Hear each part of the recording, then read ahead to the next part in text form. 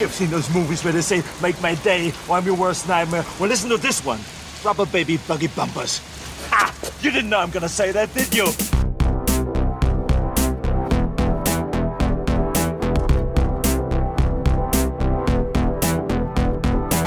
Your move, creep.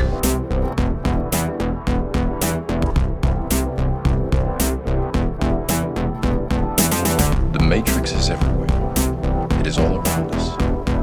Even now, in this very room.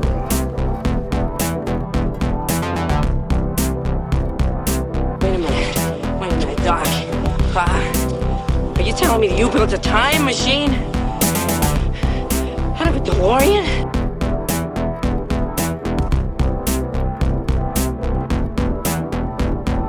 We came, we saw, we kicked its ass.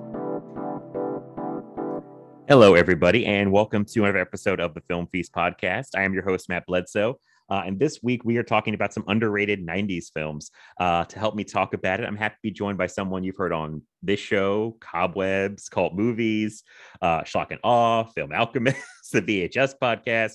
I'm sure many more that I'm forgetting about. It's everyone's favorite podcast guest, Carmelita Valdez-McCoy. Carmelita, how are you doing? Hello, Matt. I am fabulous. How are you, my friend? I'm doing great. I tried to get as many your podcast credits in there as I possibly could. No need. Okay. I was just like, wow, she's been on a lot of podcasts. It's like, but I recently counted. Okay, so this is the nerd that I am. Okay. I keep a spreadsheet. Oh, wow. Okay. I'm going to let you in on a little secret. I have a spreadsheet for everything. Oh, wow. Okay. And I counted it up, and I think I'm getting close to 50 guest appearances. Wow. Nice. Okay. Right? That's How did that good. happen? That's good. Yeah. I don't know. Well, it happens because awesome people like yourself are so gracious to invite me back. So thank you. Oh, well, you're very welcome. It's always a pleasure to talk to you. And we have a fun topic, I think, to talk about. Might be a little I'm going to give some caveats. So I said underrated 90s movies. And yeah, I don't know about you. I did my best because the internet has made things weird with things I maybe thought were underrated in the 90s or even in the 2000s. And now it's 2022. And it feels like if you go on Twitter, every movie has a fan base. So I'm sure some things I will mention, people will be like, that's not underrated. I should really call it underrated, underseen, underloved. I think that would cover right the whole range of stuff. Because I concur, coming up with a list was really challenging because yes, everything gets reevaluated. People find each other across the world via the internet. So yeah, it gets tricky. And then also,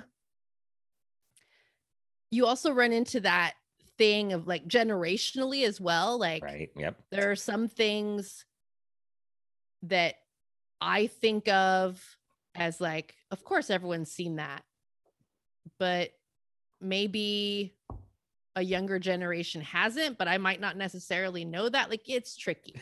It's very tricky. Yeah. I have faith in our abilities.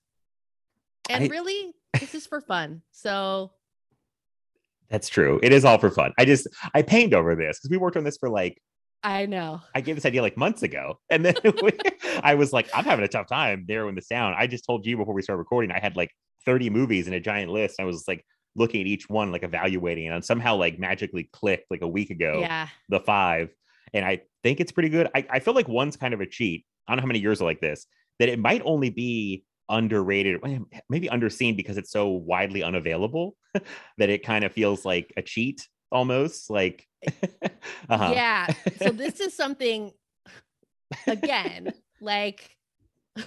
for a person who might seem very unconventional, and in some ways I am, I'm also a person that very much thrives on structure. There's this dichotomy of who Carmelita is. Chaos, the Excel sheets, and structure. It's the polar opposites all contained within one person. So I was like, okay, I'm thinking of it underappreciated. So that could mean critics hated it, or it got mixed reviews from audiences, or not that many people saw it. I was like, okay, I'm going to try to stick to things that are around 15,000 views on IMDb or Letterboxd only. And then I had to kind of abandon that because it was a little too rigid.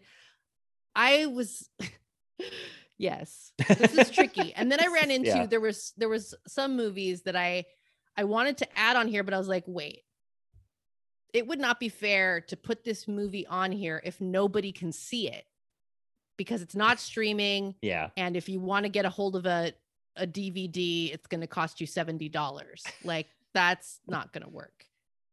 I did that with one.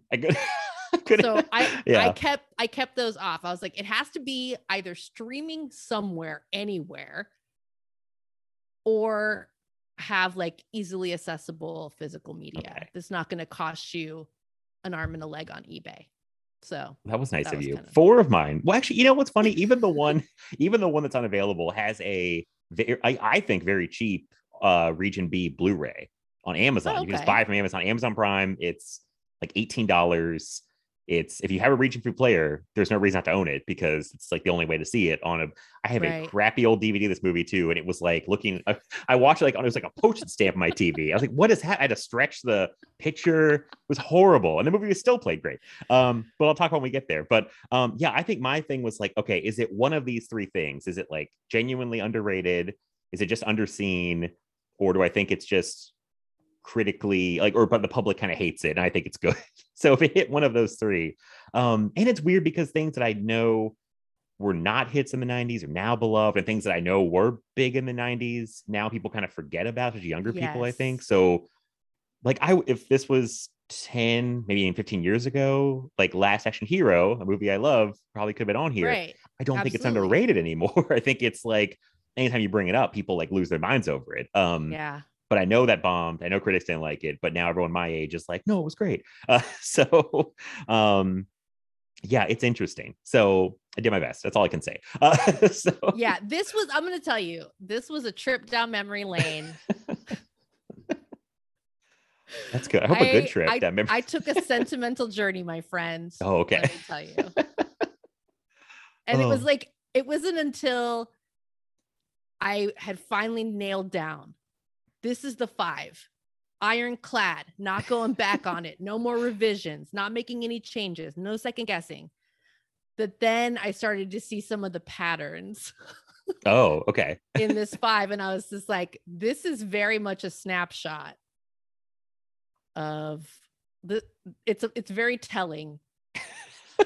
It's very telling about the person I was in the 90s and the person I am today. So this is fascinating. I'm very excited. More revealing than I meant it to be. I said before we started, I think your list is going to be more interesting than mine or cooler. I just say, I feel like it's going to be who knows? We don't know that. I don't believe that. I don't believe that for 1 second. Well, we can do it. So we can, we're going to skip the usual, like, what have we seen lately whole section? Because I told you I have been watching nothing but stuff for podcast research. Like for this episode and the next week episode, I have just nothing to talk about really, and no new stuff even. Like the last thing I saw that was new was Doctor Strange, and we talked about that with Daniel. So, so yeah, we got plenty of stuff to talk about. So we can just get right into this. Do it, my friend. So we want to go. We want to trade off back and forth. I think that's the best way to do it. And I was going to let you go first. You're the guest. So fabulous.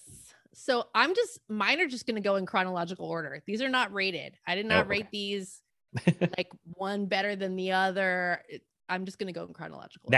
That's how mine are. I just kind of, not incredible. I just went kind of a random order of how I want to talk about them. And nice.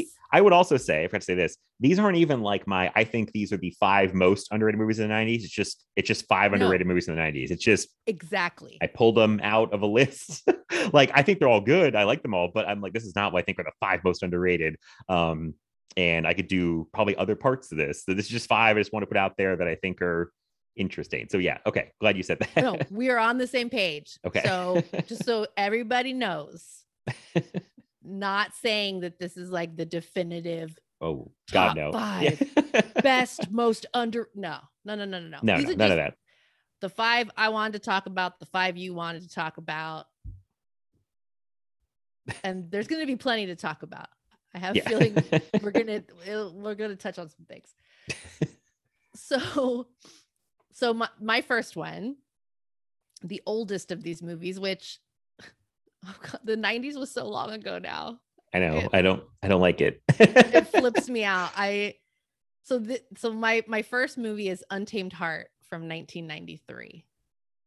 Never even heard of this movie. 1993 Mhm. is so long ago. It's about to be 30 years ago. Oh, it's almost 30 years. Oh dear God. That's God. fucking crazy. Oh. Okay. So we're gonna stop doing that. That's okay. Got That's that out of okay. the way now. So Untamed Heart, you've never seen this? Oh my God. I've never even heard of this. I gotta look this up while you're talking about it. So. Okay, so yeah, when people talk about romance movies of the 90s, Sleepless in Seattle, Titanic, forget that. This Untamed Heart from 1993, directed by Tony Bill, written by Tom Sergio. I'm gonna mispronounce so many names tonight, so let's just like anything I pronounce tonight, you can just assume it's pronounced wrong. And so just putting it out there. Don't anybody start pronouncing it like me, because it'll be wrong. And this was this guy's first screenplay credit. And most of his credits on IMDb are for stunt work. Oh, so it's really interesting. So this movie stars, okay, check this out. Christian Slater, one of the loves of my life. Marissa Tomei. Okay.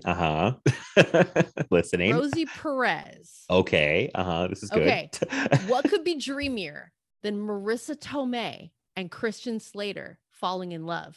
That's a beautiful couple. I don't know. You want this in your life. Yeah.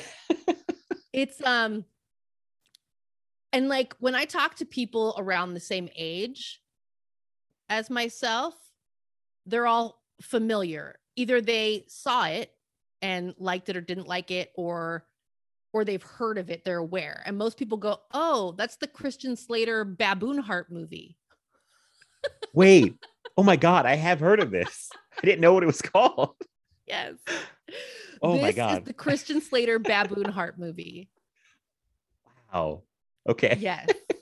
And let me tell you, I'm a person who in my kind of regular everyday life has embraced a Vulcan philosophy around emoting and feelings.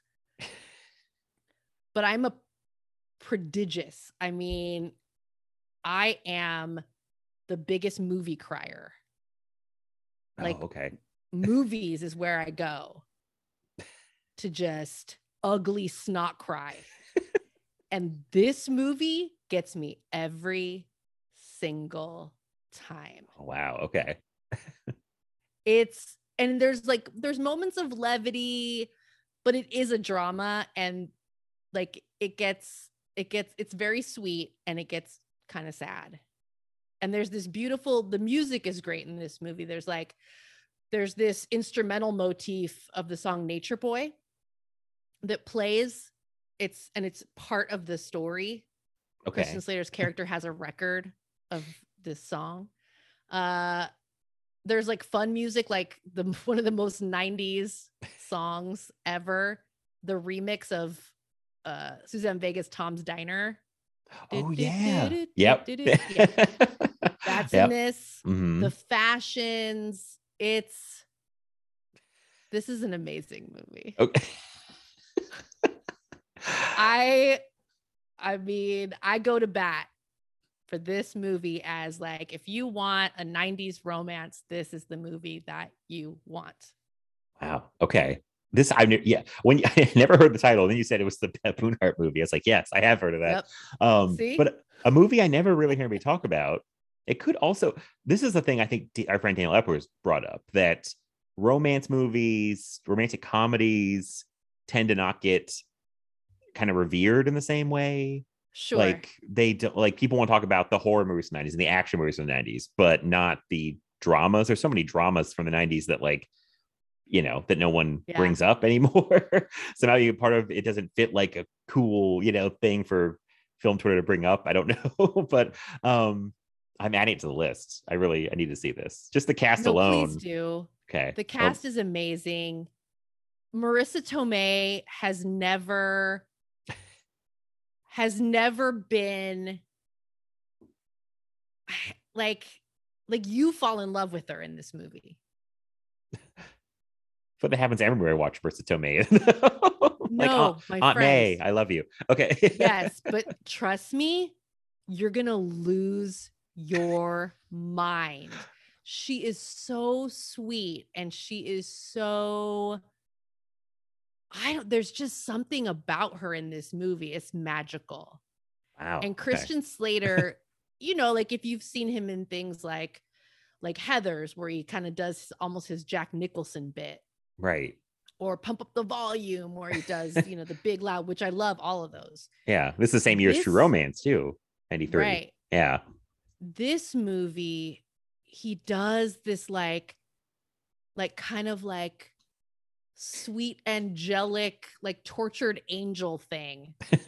Because he's so melancholy and childlike, but not in a gross, creepy way. But in just a very endearing, you just want to reach out and hug him and stroke his hair and give him a glass of water. Wow. I mean, you just sold the shit out of this movie. So I feel like I'm in. I need to go watch this tonight when we finish recording. I'm telling you, it will make your heart so warm and gooey. And you might cry. I mean, I might. I'm telling you right now, have your tissues ready. Or a long sleeve shirt that you can wipe it. A blanket nearby.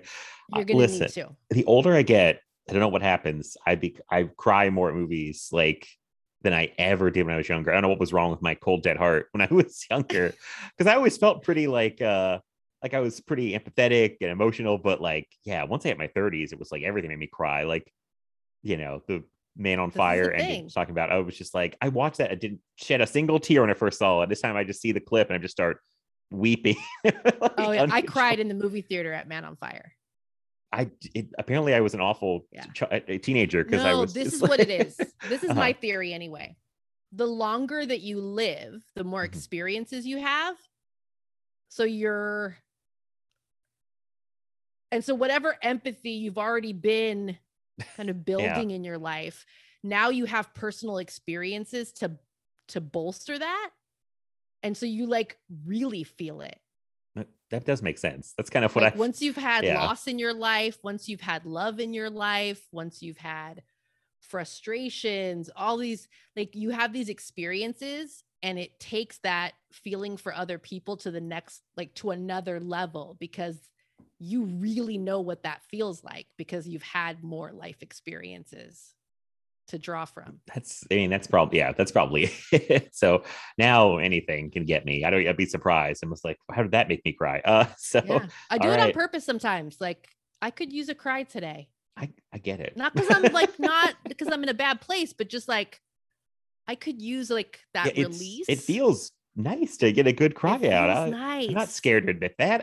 It's just and I think I've put on clips that I know what made me cry almost immediately. If I feel like I need to cry, the beginning of Up. I know it's cliche, guaranteed. but guaranteed. I'm I know this made me cry, so we're great. All right. Untamed Heart. I have songs too. There's certain songs that okay. If I want to really get a good cry on, there's certain songs that'll do it. And by that token, with songs it's even trickier, because if it comes on the radio when you're driving in the car with other people or at work or something, then that's kind of embarrassing. I don't want to cry right now. I want to pick and choose. You want to pick and choose the time you're going to be crying. Oh, welcome to Crying Feast, everybody. Talk about all the times that we cried. Everybody does it. That's true. I think I was more open about it now. When I was a kid, I was I can't cry. I gotta be tough. And now I don't care. So let it out. Wow. Do you want to say anything else about this movie? I feel like you sold it very well, in that short. No, just please watch it. Okay. Untamed Heart from 93, right? Yes. Okay. You will fall in love with this movie. Man, I feel like my first pick is the opposite, the complete opposite direction of what you just did. So, no, that's good.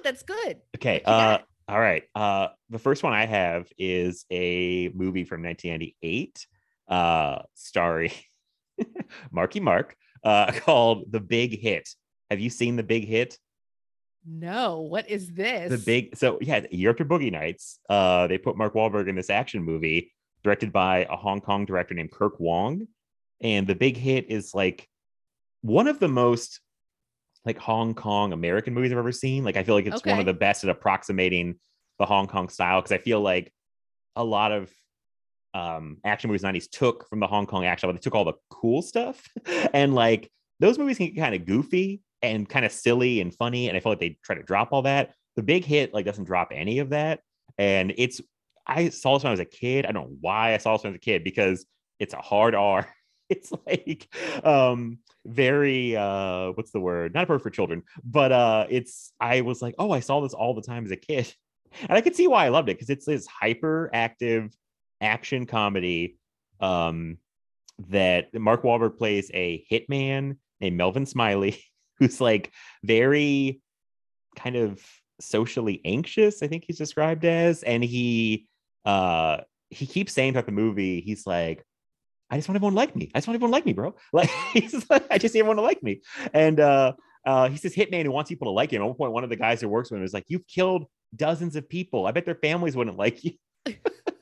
It's like, so it's like got this very like silly tone, like, and it's way more comedy than I remembered it being. I thought it was way action heavy, but it only has like maybe like 3 kind of big action set pieces. There opens with a really fun one that's insane. Like Mark Wahlberg's like jumping around like a freak, and like, yeah. Like, I'm pulling this up right now on Letterboxd because I'm like, where did this come from? Like, I know this is well liked amongst like some of our friends on Action Twitter. Actually, it's so funny. It just came up literally like an hour before we started recording this, and I almost commented, but I just was like, I won't say anything. But so it's got Mark Wahlberg, Lou Diamond Phillips, Christina Applegate, Avery Brooks, Bokeem Woodbine, and Tony Sabato Jr. It's like that's a fun cast. There's some names in there that I very much appreciate. And it seems like everybody's having fun and like is really with the tone of the movie. Like especially like Bokeem Woodbine is really funny. Yes, there's so many weird comedic touches. He has a weird subplot where this is so weird to say, he just started masturbating for the first time as an adult man. He's like, guys, this is great. That's like his whole and they're like, grand discovery of his life. They're like, you just did this? And he's like, yeah. And he's like, he can't stop, basically. And better late than never. Yeah, this is true. Like they're 4 hitmen. It's like, you know, Mark Wahlberg, it kind of becomes like they try to do a job, they try to kidnap this girl, but then it's kind of the girl they kidnap that causes a lot of problems, and because her dad is I won't go into it. It's kind of complicated. Basically, it's like they kidnapped the wrong girl. It causes a lot of problems because powerful people are connected to her. That's the problem. And Mark Wahlberg kind of has to like keep her. There's a whole like funny sequence where his fiance is Christina Applegate, and he's hiding this girl at his house, and he's like, it's like a sitcom almost. He's running around like trying to hide her from Christina Applegate and her parents, who were played by Elliot Gould and Lainey Kazan, who were great as her parents. So it becomes like this kind of funny thing. Mark Wahlberg's really like actually kind of sweet and charming, because this is like really early, like, young Wahlberg. He hasn't found, I think, his Mark Wahlberg thing yet. So he's still kind of like vulnerable. Because he's like this vulnerable hitman. He's like killing people. He's like, I want everyone to like me. And I don't know. The action's really fun. There's a pretty amazing fight at the end. It's pretty wild and crazy. I could see the tone almost being too much for some people, because it's like so over the top and like so goofy, but I kind of love it like for that. Yeah, it's wild. I feel like I don't think it was even a big hit when it came out, and I feel like I've heard even less people talk about it since then. Except again, people on Twitter will bring it up and be like, "Oh, the big hit's great," but like in my normal life, no one has mentioned this movie in like 25 years. So, yeah, it's a good time. You and I were talking off air. The late 90s there was a lot going on personally. So my memory of what I watched in like 97, 98 over the years has gotten very fuzzy. Understandable. And so I would not be surprised if after this episode comes out, one of my siblings goes, "What are you talking about? We watched that." It's possible. But right this second, you're describing this to me, I have no knowledge. So it is now officially on my watch list. Okay, good. I rented it a lot back in the day. I don't know how I got away with it because like I think I asked Mike recently, I was like, was it rated for P-13? He goes, oh no, it was not rated P-13. It was like a hard R. It was like I watched it, I was like, oh, okay, I see why now. Like a lot of language, the violence, obviously. But no sex. No, there's like sexual situations, but no actual sex. Like yeah, there's nothing like explicitly sexual. It's weird. I think you see more like you see some dudes' butts. I think there's some. Okay. If you want to see it, yeah.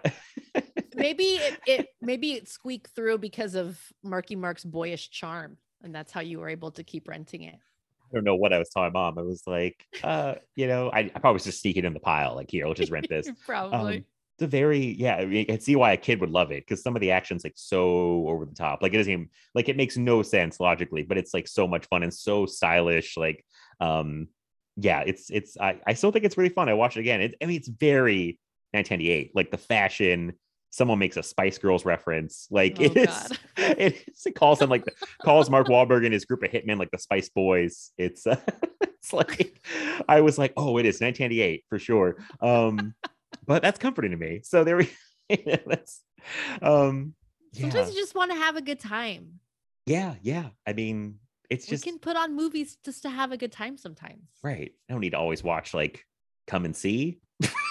It's like something heavy. You want to watch Marky Mark as the lovable hitman. Yeah. If you don't even like Mark Wahlberg, not you, but like people listening, it's like it's so different. I feel like from how he is now. He has not developed that persona of like, I'm so cool. You know what I mean? It's right. Well, yeah, like if you see things from the like early in his career in the 90s, I mean, Fear is a movie that I come back to over and over. I watch it a lot. That was actually on my giant list. I love it. I love it so much. Things like Basketball Diaries. He was in Basketball Diaries. Oh, that's right. We get to talk about that. Yeah, he starting out in the 90s as he was moving into acting, he did some varied roles. And yeah, you're right. We didn't have that very like recognizable Mark Wahlberg thing. Yeah. So, I do want to say Lou Diamond Phillips, I think, of all the people in the movie, and everyone's pretty fun, but I think Lou Diamond Phillips having like the time of his life. He's great. He's so over the top. Like, it's kind of amazing. Like, he is just having the best time I've seen an actor have in so long. So, that's awesome. Yeah, it's a good time. It's a good time. So I always like to see Lou Diamond Phillips. Yeah, he was big in the 90s. I feel like and maybe even the 80s too, but I've seen him in like stuff from then. I'm like, he's good. I don't know. I think he still works, but like obviously he does. Not. He was doing there's a TV show, like a network. Oh, okay. TV show, Prodigal Son. I've heard the name, but I don't know anything about it. He was doing that. Like, okay. Yeah, he's still working. I feel like a lot of actors have moved into television because nowadays it looks so similar, and the production values, and it's just right. It's the line is not as like big from. Because I feel like I was thinking the other day about the 90s, that it was a huge deal when they had like a movie star as a guest star. I feel like Friends hyped up having Brad Pitt for weeks. And, it was like if you had like a major movie star in your TV show, it was a gigantic deal because they don't come to TV. And now someone has pointed out on Twitter, it's like we're living in a world where like Julia Roberts is on a TV show on Stars and no one cares about it, and it's like, it's like there's these major people we think of as major A-list stars who are on TV shows, and it's things have very much changed from the 90s. So. Yeah, it used to be there was this idea of someone who had primarily worked on TV getting their big break in the movies. Right. That was a step up. Right. If someone had been a big movie star and then went back to TV, it was like, it was thought of as a step down. Those days are long gone. Oh yeah. Yes. Which is great because I enjoy both mediums. So yeah, and people get to work more and they don't be looked down upon for if they go do a TV show or for it's just like working. Right. Just more opportunities. That's good. So that was the big hit from 98. It's a lot of fun. So what is your second movie. Okay. So this is a fun one. And this is one that I did not see in the 90s. Mhm. I'm actually not sure when I saw this for the first time, but it was years and years later. I was going, there's something all these lists have in common. Huh? Celebrity crushes that Oh, I've had my okay. entire life. This was not intentional. I didn't mean to do this, but I did it. I'm not sorry. So I went on an Eric Stoltz odyssey Okay. because I love Eric Stoltz. hmm I just do. And and I wanted to try and see as many Eric Stoltz movies as I could at one point. And some of his stuff is very easy to get and some of it not so much. hmm So this movie, the first time I saw it, I tracked it down. Did I rent it somewhere? I think I rented it. Nowadays, you can rent this on Vudu. That's Okay. the one place Oh. that it's available right Uh-huh. now. Like it'll be available on Amazon for a while, then they pull it. Currently, the one place is Vudu. It's Killing Zoe from Ah. 1994. Okay. You could Are go. you familiar with this one? Oh, I'm very familiar because of the Tarantino connection, the Roger Yeah. Avery connection, like that I heard about this. I've never seen it. This is like how we talked about Four Rooms a while back. And I was like, Uh-huh. how have I not seen this? Because I was in my Tarantino phase. Anything he was like even like slightly associated with, I was Right. trying to find. And yeah, I remember there being a VHS tape of Killing Zoe at the video store that I feel like I almost rented many, many times and never actually did. But I remember going, oh, that's Killing Zoe. It's like the guy who wrote Pulp Fiction did that. And one day I'll watch that and never did. Well, yeah. you can rent it on Vudu, my friends. Okay. And I encourage you to do so. This movie is, and I'm sure I've said this a million times before. I'm well on record. I loved the whole indie film thing of the 90s, where you had legit indie films that were getting made and getting seen, and then you had films that weren't really indie films, but everyone wanted to like tap into that feeling and that energy. Right. And so this movie has this very stripped down feel to it, but it's chaotic and it's tense. Mm-hmm. And there's not that many settings. It's like there's a hotel room and it looks like just like a budget European hotel room because this is set in France. Okay. The dodgiest heist, the most like, yeah, heist gone wrong movie. You can't go wrong with that. And it's 94. So Eric Stoltz is, it looks like if you took the Eric Stoltz character out of Pulp Fiction and just made him a bank robber. Okay. It's basically that's what he's doing, because he's got the look and the goatee, and it's that peak 90s Eric Stoltz. Mm-hmm. And you've got Julie Delpy, who was in the Before trilogy. Oh, yeah. And this guy Jean-Hugues Anglade. I cannot pronounce this man's name to save my life because I don't speak French. I'm so bad at French. It's like my worst language. If you see the guy, you'll recognize him because he's like that one of those French actors that you see doing things. I mean, maybe not as much as Vincent Cassel, but this guy's up there. Mm-hmm.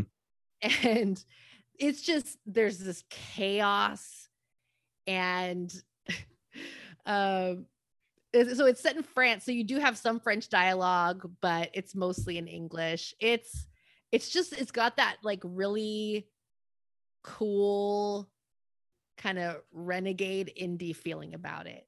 that to me is so indicative of the 90s. And it was the kind of thing that I really got into. I loved just like renting films I'd never heard of at the video store. And this one, although I didn't come to it till later, it totally encompasses that thing that we used to do in terms of just finding these movies we'd never heard of and just taking a chance. And, you know, on some level I don't know, this one is taking a chance so much because Roger Avery and it's, you know, these actors that you recognize, but it's a good time. I don't know how I never saw it. Like, I was so close so many times. It's funny because I thought it came out, I guess, after Pulp Fiction, but it says 93 and IMDb. I don't know if that's a wrong. You said 94, I think. So I don't know if it maybe got made and got held or something. Because I feel like the only reason everyone started talking about it, or everything I saw about it, was like, you know, from the guy that worked on Pulp Fiction. So maybe they just started marketing it like that. Ooh, you're right. Yeah, 93. That's weird. Maybe they just kind of, maybe it just really didn't get any traction until after Pulp Fiction. I don't know. That is entirely possible. And I feel like I think that's one of the things that hurts this movie. Mm-hmm. And there are other films, similar like crime films, that get pegged with it's a Pulp Fiction knockoff or a Reservoir Dogs knockoff, that gets, a lot of films get saddled with that critique or comparison. Right. Which, you know, I mean, Reservoir Dogs and Pulp Fiction were so huge and were just such a watershed moment in film of the 90s. And I get it. Like, some films intentionally were trying to emulate. Right. Others maybe unintentionally, but the inspiration's there. Whatever the case, I say the more crime films, the merrier, because it's a genre and I enjoy. Yeah. And I really like this one. I will have to see it someday. This one I think falls in the category of like, this was talked about in the 90s because of what that wave of like indie movies and the Tarantino Pulp Fiction connection. But now I feel like it's definitely one that it's kind of fallen by the wayside because it kind of lost that wave it was probably riding. So now I haven't heard it come up in a very long time. But I mean, I probably still like it. I think I told this before that I was so fascinated with that 90s indie filmmaker period there, because the Reservoir Dogs DVD had all these special features about like Sundance. I guess it'd be 91 or 92, about how big that Sundance was, because it's like Reservoir Dogs and El Mariachi and a couple other the Four Rooms people. I can't remember their names. Like the woman that did Gas Food Lodging. There's a lot of like filmmakers who were kind of coming out at that same time, making these indie movies in the 90s, which probably led to some of the good stuff at the end of the 90s too, 97, 99 being like amazing years for movies. So I was like fascinated. I was like, when I was getting into movies, it was like Reservoir Dogs was like my thing, and I watched those special features and I was like, oh, this is so cool, like what a great time. And so I really, this is probably up my alley, honestly. If I just try to separate it from being, you know, not being Pulp Fiction, that just enjoy it for that, because it's a completely different, like, yes, it's a crime film, but no, it's a completely different flavor. And I'm looking at this, so it looks like the first market screening of Killing Zoe was in late 1993, and then it premiered at Sundance in 94. Oh, okay. So it's one of those where it straddles the line. And so I think technically a 1993 movie. Gotcha. Okay. Yeah. And that's how that went down. But yeah, I would say go into it just to enjoy a crime film with that 90s indie feeling to it. But I would say completely divorce your mind from Reservoir Dogs, from Pulp Fiction. It is not that. Okay. All right. I mean, there are people shooting up, there's guns, there's sex, there's all of that fun stuff. All the good stuff from the 90s. All the things I enjoy. So I was talking to you about this before we went on air, and I posted something on Twitter ahead of the weekend. I was teenager sitting over the weekend, 14-year-olds. And I was kind of curious, like, so what would other people, what kind of films would other people like to introduce to a 14-year-old in their life? Oh, kind of thing. And yeah, like it differs from person to person. Every 14-year-old is different, maturity level, taste. Yeah, what do they like? It's like what exactly. Yeah. But part of the reason for my curiosity and how other people answer that question is that, like, when I was 14, I was watching sex and violence and drugs and, oh yeah, all that. So my compass is broken for what's appropriate. Well, yeah, no, I understand. That's what my mom was bringing up the other day. She said, we were having dinner and she was like, "You were watching that thing at 10." And I was like, "I was watching RoboCop at 6. It's like the ship had sailed." Like I'd seen the mountaintop of like movie violence, like nothing else, I don't know what she was talking about. Yeah, I was like, I had already seen enough. I'd seen plenty of stuff. So yeah, I was seeing stuff too. There was like discourse on Twitter today about like sex scenes in movies too. People get weirdly like anti-sex in movies. I'm just like, that's weird. It's like, it feels very puritanical. It's not even like, I don't know. It's very weird. I don't want to go on tangent, but it's like, yeah, I grew up on all kinds of things I shouldn't have been seeing, but it's interesting. It helps you grow. Okay, Killing Zoe is a movie I finally need to see after like 20 years. Like, you do. It would have been my favorite movie. I can't wait to hear what you think about it. Okay. I hope I'm very curious. Hope I don't let you down when I talked about 4 Rooms. You did not let me down. Not at all. I forgot. Did we talk about this? Is your favorite segment the Rodriguez segment? It is, yes. I feel like it's by far the best thing in it. Like it's the best one. It's like he got the assignment, it's like that old thing where it's like, okay, he got it. Thank God. It's like a story, beginning, end. It's funny. Antonio Banderas is great. But yeah, the first two, whoever those directors were, I'm like, ooh. But I liked half of it. So yeah. I was like, was I being biased? Because I like the Tarantino Rodriguez segments the best, but I'm like, no, I just think they were the best segments, but maybe that's just me. But anyway. Right. Well, I mean, you respond to people that I already like style and the themes that they like to explore. Yeah.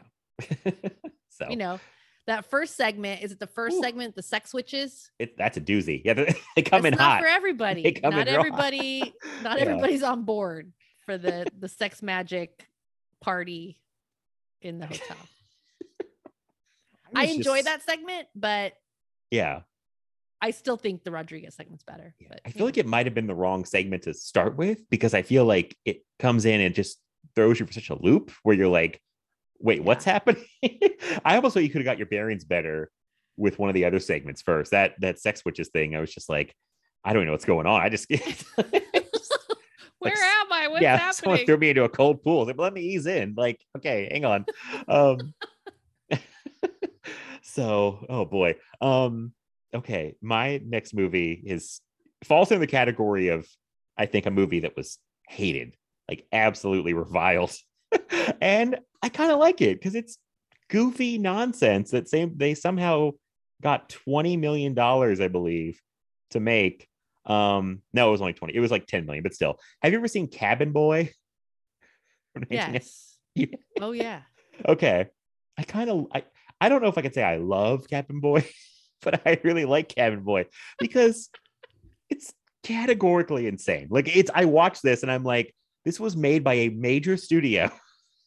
And it's one of the weirdest things I've ever seen. The backstory is where he's fascinating, I feel like, because it's Chris Elliott, who I think people know from like SNL and other things, but him and his writing partner, Adam Bressnick, who also directed the movie, they were supposed to have Tim Burton for Cabin Boy. Like Tim Burton was supposed to direct Cabin Boy. And this is like him in 93, 94, when Tim Burton is like, could not have more pull after the Batman movies. Like could probably do whatever he wants. So he gets Cabin Boy greenlit.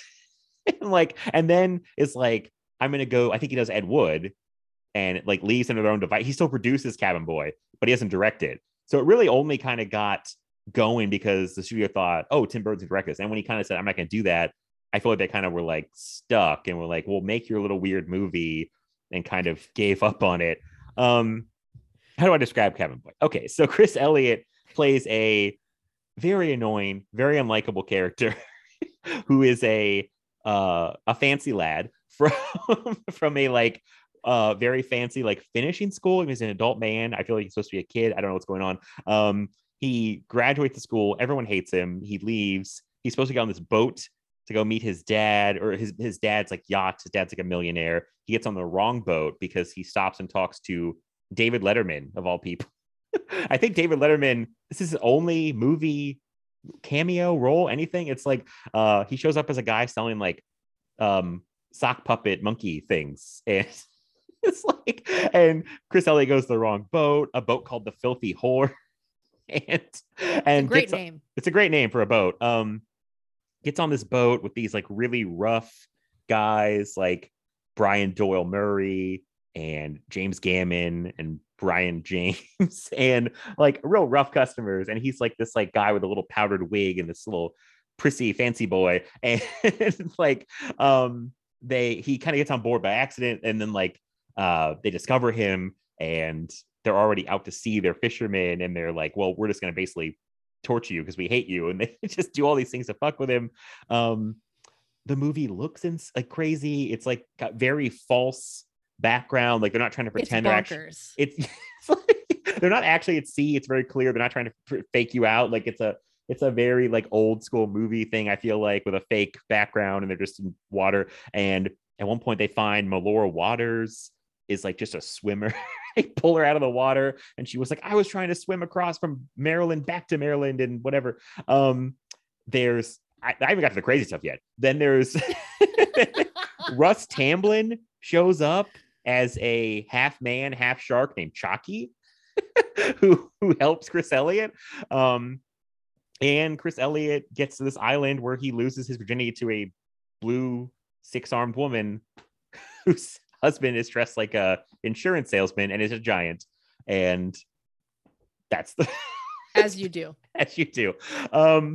It's insane. I was watching it again and I could not believe that it even exists. It's my kind of nonsense. That's all I can say. It is not like the greatest movie you ever see. I won't say that, but it is just so weird and so bonkers. And like, yeah, I just love real nonsense. And this is about as much nonsense as you could ever find in a movie. So yeah, that's Cabin Boy. I feel bad because it did terribly. The critics hated it. It almost ruined Chris Elliott and Adam Resnick's careers, I'm pretty sure, because it was so hated. And yeah, I think I know it has a little cult following now, but it's still, you know, if people like this one, I would totally get someone saying I hated Cabin Boy, and I would get it because it just it's like, you know, it's so weird. So any thoughts on Cabin Boy? You know, it's been a very, very long time.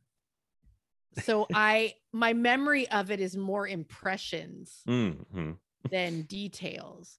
But in my house, we were big fans of Chris Elliott's show, Get a Life. I've heard about this show. I've never seen it, but yeah. Oh, it was hilarious. We loved it. Was it like a parody of sitcoms? Yes. Okay. That does sound pretty funny. It was great. And Chris Elliott was like living with his parents, and it was just, he has that particular style of humor that I think really was very popular in the 90s, because you had Chris Elliott, you had Tom Green. Like there was this thing that was happening with that like awkward humor, right? But not like what would happen down the line with things like The Office. But it was different. And it was like your main character is someone who is just as hateable as they are lovable. So kind of like an obnoxious person. Yeah. Yeah. I love Tom know? Green too, so this all checks out. Yes. Yeah, like this was a thing. Yeah. It was very like it was zeitgeist. And so I remember my impressions of seeing Cabin Boy. I think we probably rented it or saw it on TV because we had loved Get a Life, and we thought Chris Elliott was hilarious. And I just remember thinking this movie is wild. Like this is I mean, yeah, this is crazy. It's a fair assessment. Yeah, you would just think this is wild. He's like, they're like fighting like what are the name of those like old Christmas specials that play every year that have like kind of the stop motion animation? Like claymation Christmas? Kind of claymation type creatures that pop up. They fight in the movie. Like it's this weird like comedy fantasy hybrid thing that like I've truly never seen a movie quite like Cabin Boy. I've seen a lot of movies. Yeah, it's so weird. I don't even know what else to say about it. It's like, this is the one I recommend with like the most apprehension, where I'm like, go into Cabin Boy like cautiously and don't be mad at me if you hate it, because a lot of people hate Cabin Boy. So, but I think it's like, it's unique and weird and special enough that like, I just could never hate something this like this weird. Give it a try. So I recently watched Swiss Army Man for the first time. I still need to see that because I really liked Everything Everywhere All at Once, but I know it's kind of different, I feel like. And at the end of the film, I was kind of like, I don't know if I liked that or not. Okay. But I was really entertained, and I'm really impressed with how original this idea is. Where sometimes you get something that feels so unique, or like it's doing its own thing and it's really going for it in a way that you haven't seen before. And so even if it's not a movie that I would rewatch a bunch of times, or that I would put on some list of movies I love, I will say, like, just for originality's sake, just for someone taking a chance and really going for it, that always impresses me. Me too. I really admire big swings. Like, even if they miss, I'm like, at least you went for it. that someone was willing to go out on that limb with a concept and see it all the way through. It's pretty impressive. Yeah, I love that kind of stuff. So yeah, Cabin Boy with a warning, with a disclaimer, with a caveat. Don't be mad at me if you hate Cabin Boy. So, I'm trying to look and see, like, where is it streaming right now? Like, I know it's rentable. I don't know if you have to pay for it. There is a Kino Blu-ray too. So it's available. I don't know if it's streamed for free anywhere. I think but you could pay to rent. It's not like it's unavailable. So right, because that's sometimes the calculation, right? Like, how much am I gonna have to pay to rent this? Right. So yeah, maybe wait till it's $3.99. That's not bad. Yeah, I never think much of that. I'm like, $3.99, it's fine. So yeah, okay. Well, that was Cabin Boy. I don't have anything else on that one. I don't know what else to say. You gotta see it for yourself. I feel like it's hard to explain. I think that's fair. I mean, if you give people, like, you tell them to be prepared, right, for something weird. People can go into it knowing, maybe not fully prepared for what they're about to experience. Right. I was not. I had a warning. It was still like, what is this movie? It's pretty well. Yeah. I just, again, it's fun to do sometimes. It is. I mean, what you said earlier about, like, I do kind of miss picking movies off like the shelf at a movie store and really not knowing much about them besides just you know, what I'm seeing on the box. I'm like, okay, I'll try this. Like, which I mean, I guess you can do now because you go through streaming sites and you just see something catch your eye, but it just doesn't It's feel the different. same. Yeah, it's like, plus I It can always go to my feels so phone, different. and I always like go to my phone and go IMDb and I check, which I wouldn't have the option of in the video store. I'm like, I just have to go off what I'm seeing. So, yeah, it's a little different. You have less information, but I kind of miss those real, like, true discoveries. You know, You have it's you have these, you have less information. You also have limited, your choices are limited by the material. Like, what is on stock in this store, in right, this right. video store? What is available right now?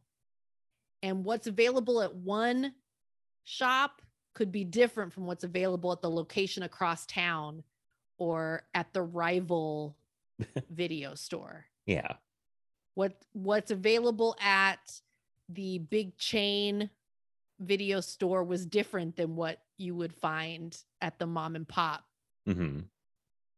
kind of locally run shop. Right, right. But wherever you landed, it was like you had the limitations of what was available.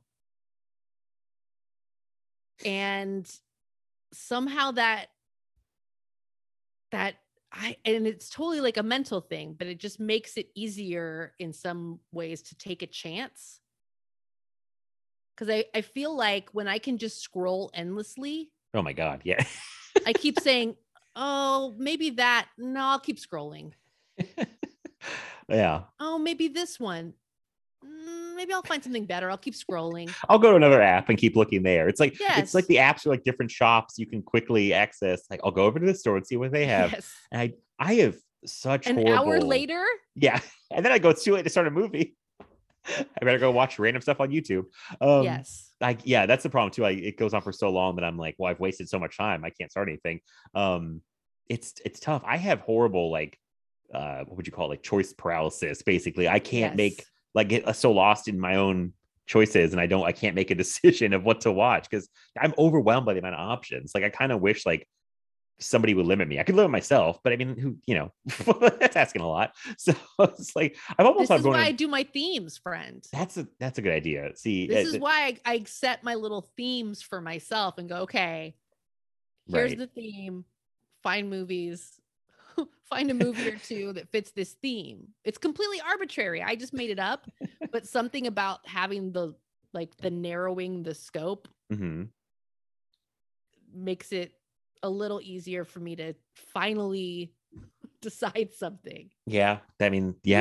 You and I, we're like right here, my friend. Similar traits. Yes. I have thought of going on Twitter tendencies. And picking like 4 things out and letting people vote for me because I can't make a choice. Or now I've looked at my watch list. I should just go through this thing straight alphabetical. I should just start at A and go to Z. Because I can't make a choice. I'll just go, I'm watching this tonight because it's A. It's like, you know, but I don't know. Is it movie people problems? I guess. I know. Like, I don't know if like your other average show people go through this, but I don't know. do. I feel like everyone else, a real thing. Everyone else I know just has like some show they're watching, and that makes it easy because you're like, I'm watching the next episode of the show I'm on, you know, but right. I just want to watch movies. I'm just like, I can't pick. So me and my girlfriend do that thing all the time where we try to go pick a movie and we're like, what do we want to watch? And we just sit there and we're like, so it must not to be movie people because it's like, she's like, what do you want to watch? I'm like, I don't know. What do you want to watch? Like, we're just like, you decide. I can't decide. It's like where do you want to eat? Yeah, well, we're bad at that too. It's even worse than that, I think, for us. Like the food thing is a little easier, but like the movie thing is just like, I don't know. Like, so it's, I don't know. I should be able to make these choices. It's too tough. I don't want to make choices for me. It's too tough. Being alive is hard. Oh boy. We've been so we're talking about like existential crisis, crying. This is supposed to be an underrated 90s movie. I mean, there were a lot of tears in the 90s. This was the 90s. Existential dread. There was a lot of angst and existential dread. Trust me. I remember. All right, I'm gonna start playing some Nirvana and Speaking of existential dread. My next film. Okay. So so this is a movie that I think it's where to even begin with this? I think it's a movie that people of an age saw or are familiar with, but I would not be surprised if anyone younger has never heard of this thing. Okay. But I don't know. Like, so this was one I wasn't sure if this really would qualify, but I think it does. It's Night Watch from 1997. Now, Wait. that title Yeah. makes this tricky because it's not the only Night Watch. I would say there's a few Night Watches, right? There's a few.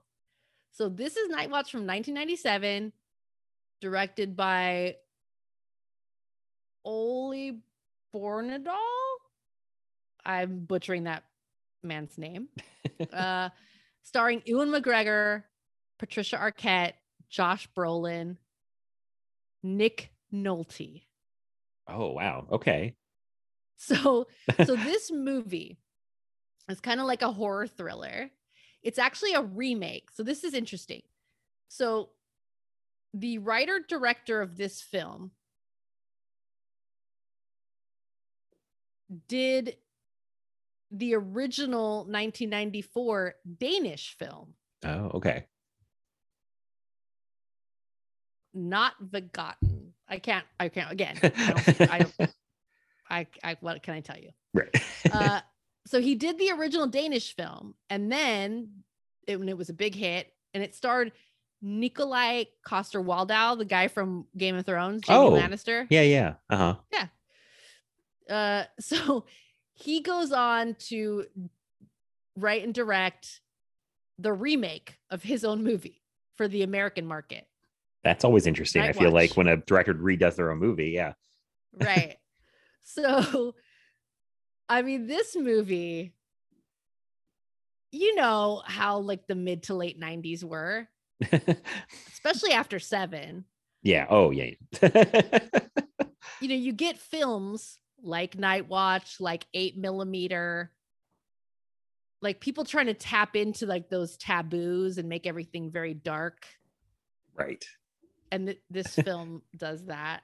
Mhm. It's so the premise of this is young Ewan McGregor, and it's really interesting because I was introduced to Ewan McGregor through Trainspotting and fell in love because, again, remember, this is the Loves of Carmelita's life, my celebrity. I love that we're walking boyfriends. through all your celebrity crushes. That's a good through all my theme. celebrity crushes today. I didn't set out to do it, but that's where we ended up. And so after seeing Trainspotting, I needed to see every Ewan McGregor movie that was available, which this was still early in his career, so there weren't that many at that time. Right. So I ran out and rented Shallow Grave. Okay. I ran out and got The Pillow Book. He's I've seen nude in that one. I saw. Sorry, I didn't mean.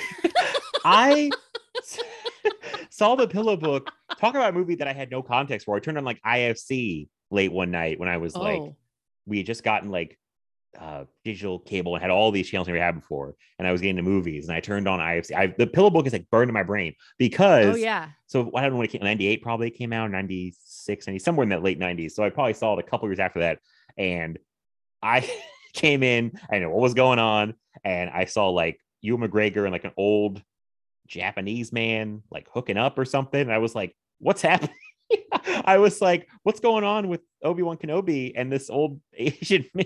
I was like very confused. If I remember this, I'm going to tell you something. Okay. I remember how excited I was when Ewan McGregor got cast as Obi-Wan. Yes. Yeah. I remember I lost my mind. But I did have this pang of, I was a little worried what would happen to his career after doing something so high profile and mainstream like Star Wars. And my worst fears came true. Because it's never been the same for me. Okay. I really loved the films he was doing in the 90s, like, because he would do things like Shallow Grave, awesome film, highly recommend it. He did things like The Pillow Book, this like artsy, bizarre Yeah. foreign film. Yeah. And he did Night Watch. So in Night Watch, Ewan McGregor plays a law student that takes a night job working at the morgue. Just so happens that around this same time, there is also a necrophiliac serial killer. Wow. All right.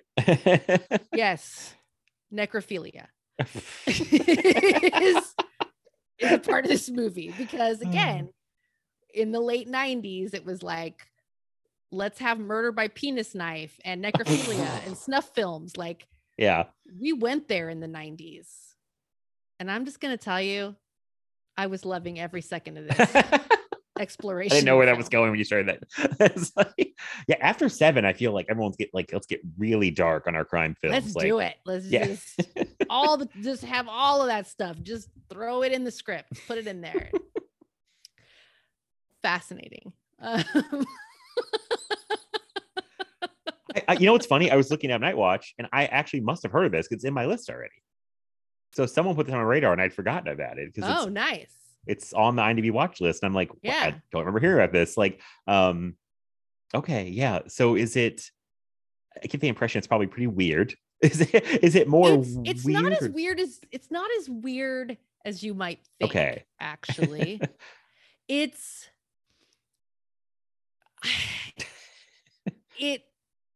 got the horror elements, like a slasher almost, and kind of the suspenseful thriller moments.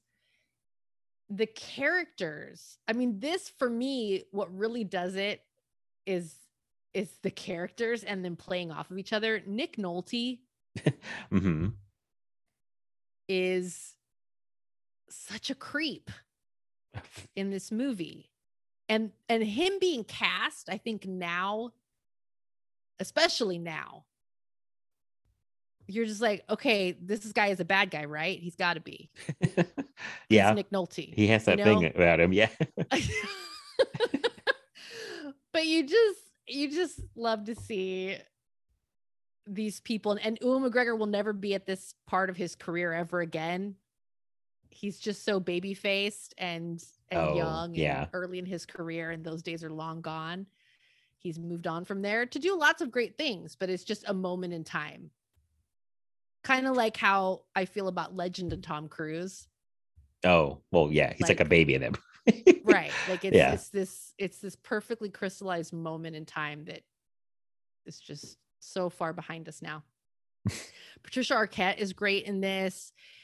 James Brolin, I'm sorry. James Brolin is really good in this. Or is it Josh Brolin? Oh, God. I'll look it up while you say. Yeah. One of the Brolins is in this. Well, one of the Brolins, yeah.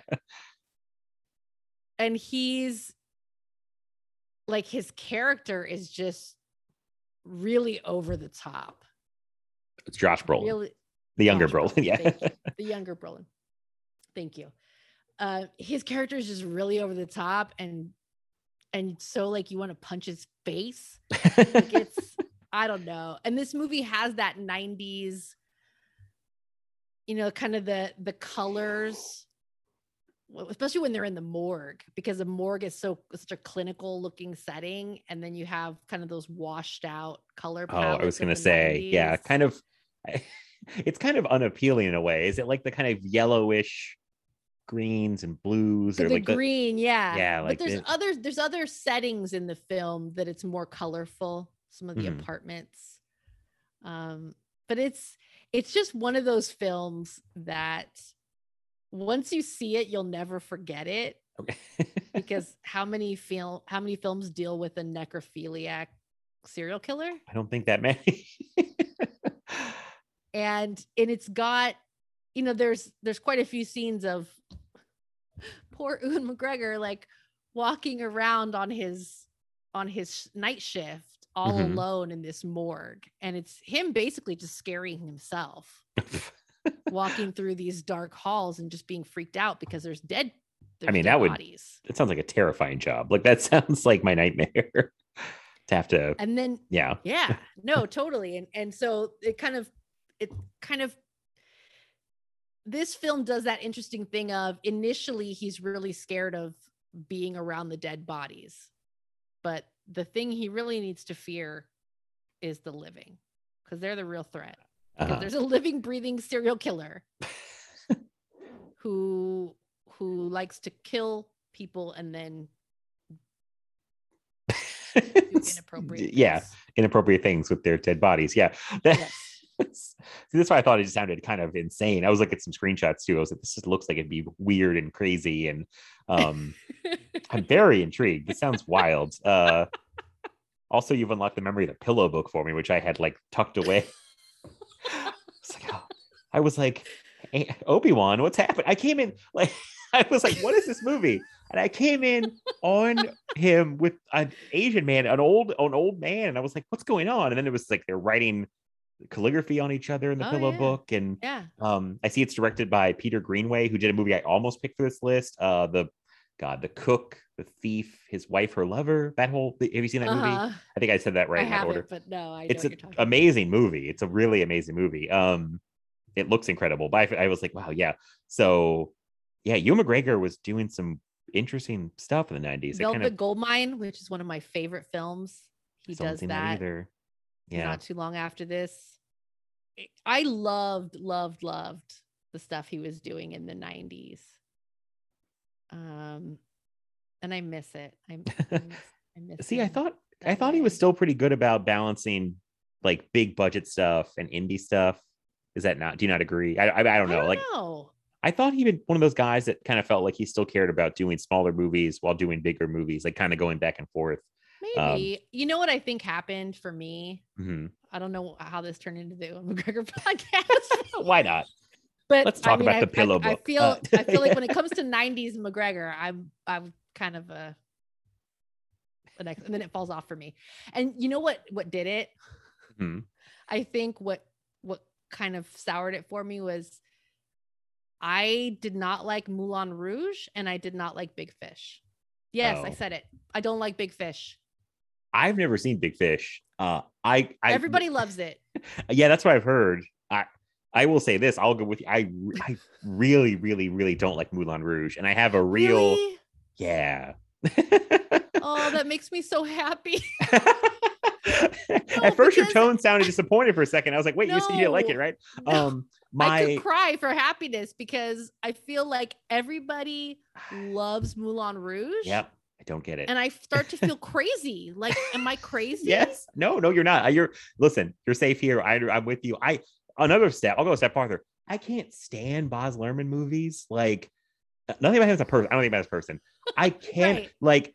I just everything about his style like completely pushes me away. And I should probably like it because he's like so over stylized. I mean, if you do, you do, and if you don't, you just don't. I just do not gel with it. Like, see, anything. I was very surprised because I love Romeo and Juliet Mm-hmm.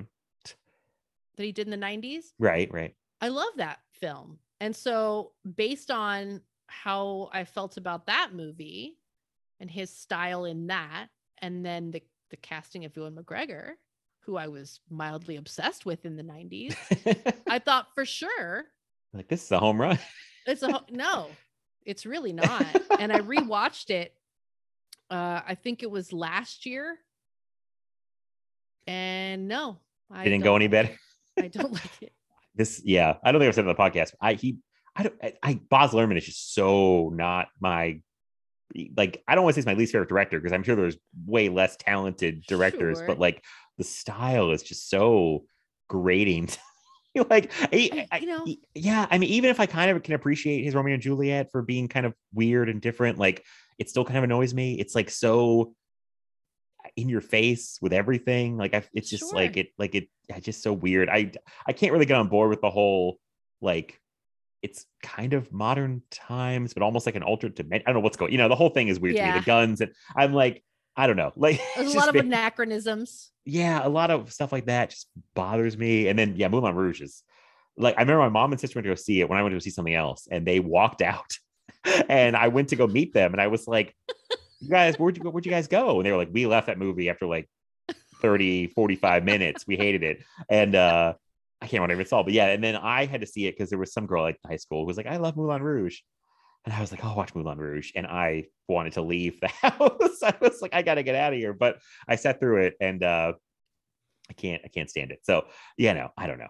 Ewan McGregor seems like a cool guy though, as a person. I like, he just seems like he's very down to earth. No, and I mean, he continues to do interesting things.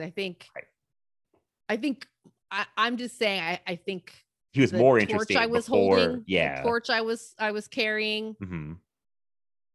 It's understandable.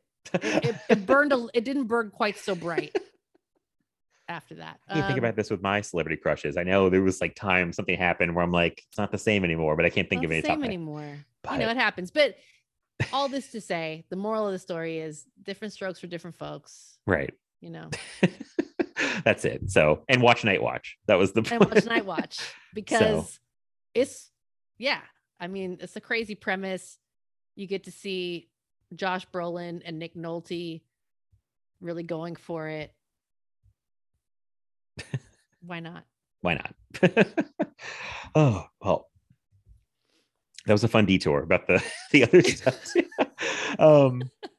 But yeah, now that Night Walk's already in my list, you mentioned it now, I think it has to go right to the top because it's like a double recommendation. So, okay, I guess I'm next. I feel like, moving right along. So my third, this is a movie that I also like watched on TV all the time as a kid. Loved it.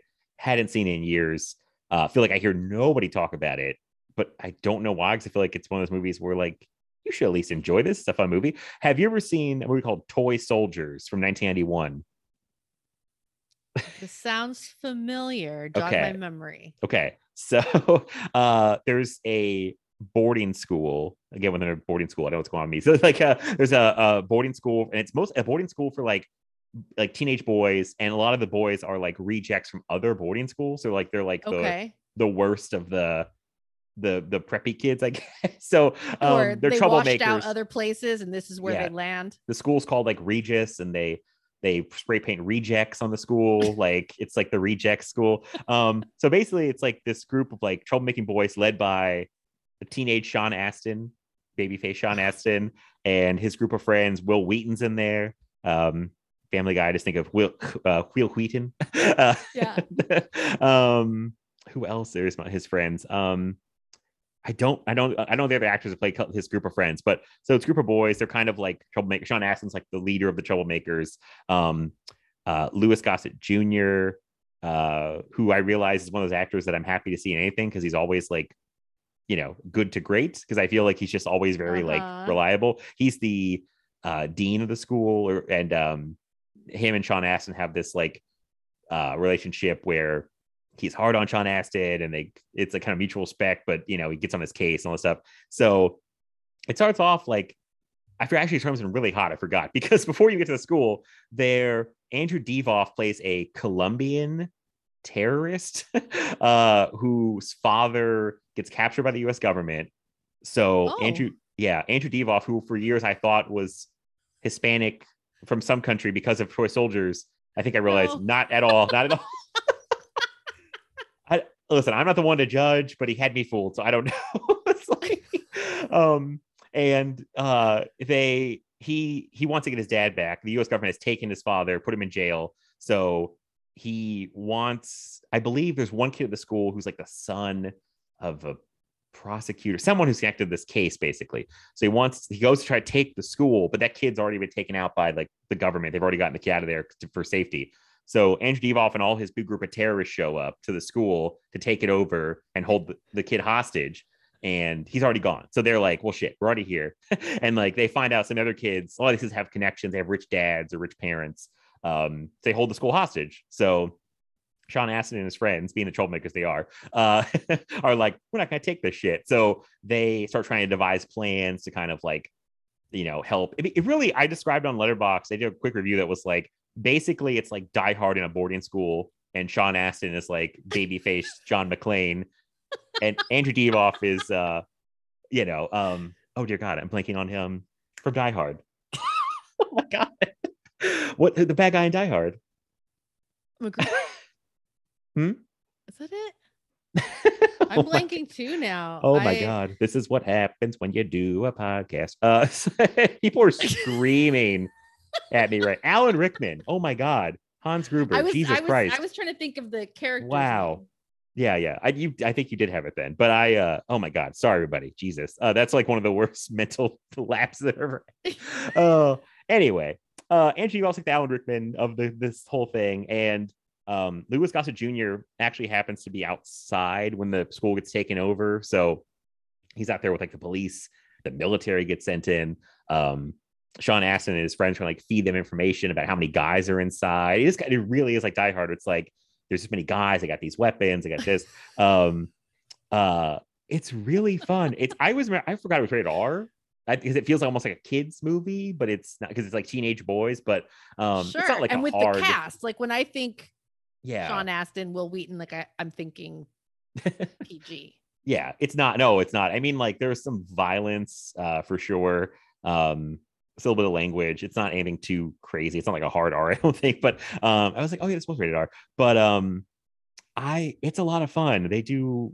I mean, it just is very, very entertaining. It probably takes almost a little too long to kind of get to the whole terrorist taking over the school thing. It's almost 2 hours long, but it's like a minor nitpick. But yeah, I don't hear anyone talk about Toy Soldiers, and I feel like people would love this movie if they saw it. So I think it might just be like underseen now. I don't know. Like, I've never seen this. It's a ton of fun. It's really fun. Like, yeah, it's I don't know what else to say. It's very entertaining. I don't know, but I thought they had a lot of money, but I think the budget was only like, let me see, like $10 million, which is good, but I felt like it looked like it cost way more. It barely made its money back. So yeah, I don't think it was a huge hit. I remember watching on TV a lot as a kid because I was like, oh, this is so cool. They're like teenagers fighting back against terrorists. And they come up with all these plots to, fuck with the terrorists basically, and all this stuff. Sean Astin's really good. It's like he's really good as this like leader. He's not like unbelievably tough or anything. It's just like he's just a crafty troublemaking kid. Andrew Divoff, I think, is really good, even though he's not Colombian, but it's like he's very good as a bad guy because he's that kind of like Alan Rickman, where it's like this guy is scary and would kill you, but he's also kind of weirdly, I don't know what the word would be, like he's sensible, I think, like he's sensible in a way about what he does. So yeah, it's just a lot of them like holding the school, the kids trying to get out. I wish I could describe it better, but clearly my brain is fried because I can remember Alan Rickman's name. So I did my best. But yeah, it's just a fun, I guess, action movie. I would call it. Yeah, I don't know. Toy Soldiers. I feel like never would talk about it. So yeah. Yeah, it kind of sounded familiar, the title, when you first said it, but as you're describing, like, no, I've definitely never seen that. Even in my own head, I mix it up with another 90s movie, Small Soldiers, but this is Toy Soldiers. So yeah. Yeah, I don't know. It's available places. I don't know if it has like a legit Blu-ray. I feel like I saw it had like a made on demand disc or something weird, but oh, interesting. Yeah, I don't know. I don't know if it has like a good Blu-ray release, but it's available to watch. I watched it on Prime. I paid for it. It looked great. So yeah, just a fun movie. So there you have it. It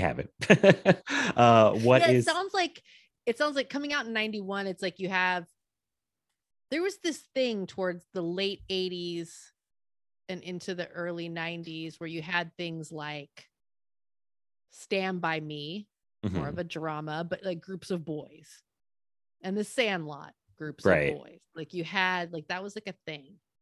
And I definitely the Die Hard thing, because this is like 3 years after the first Die Hard, I think 1 year after the second one. So I'm sure they were like, and there's so many of those too. Like there's Die Hard in a blank, like Die Hard in a bus, Die Hard in a school, Die Hard. It's like, so it's, I mean, very clearly influenced by that, but I think it works. It's like, this is very fun.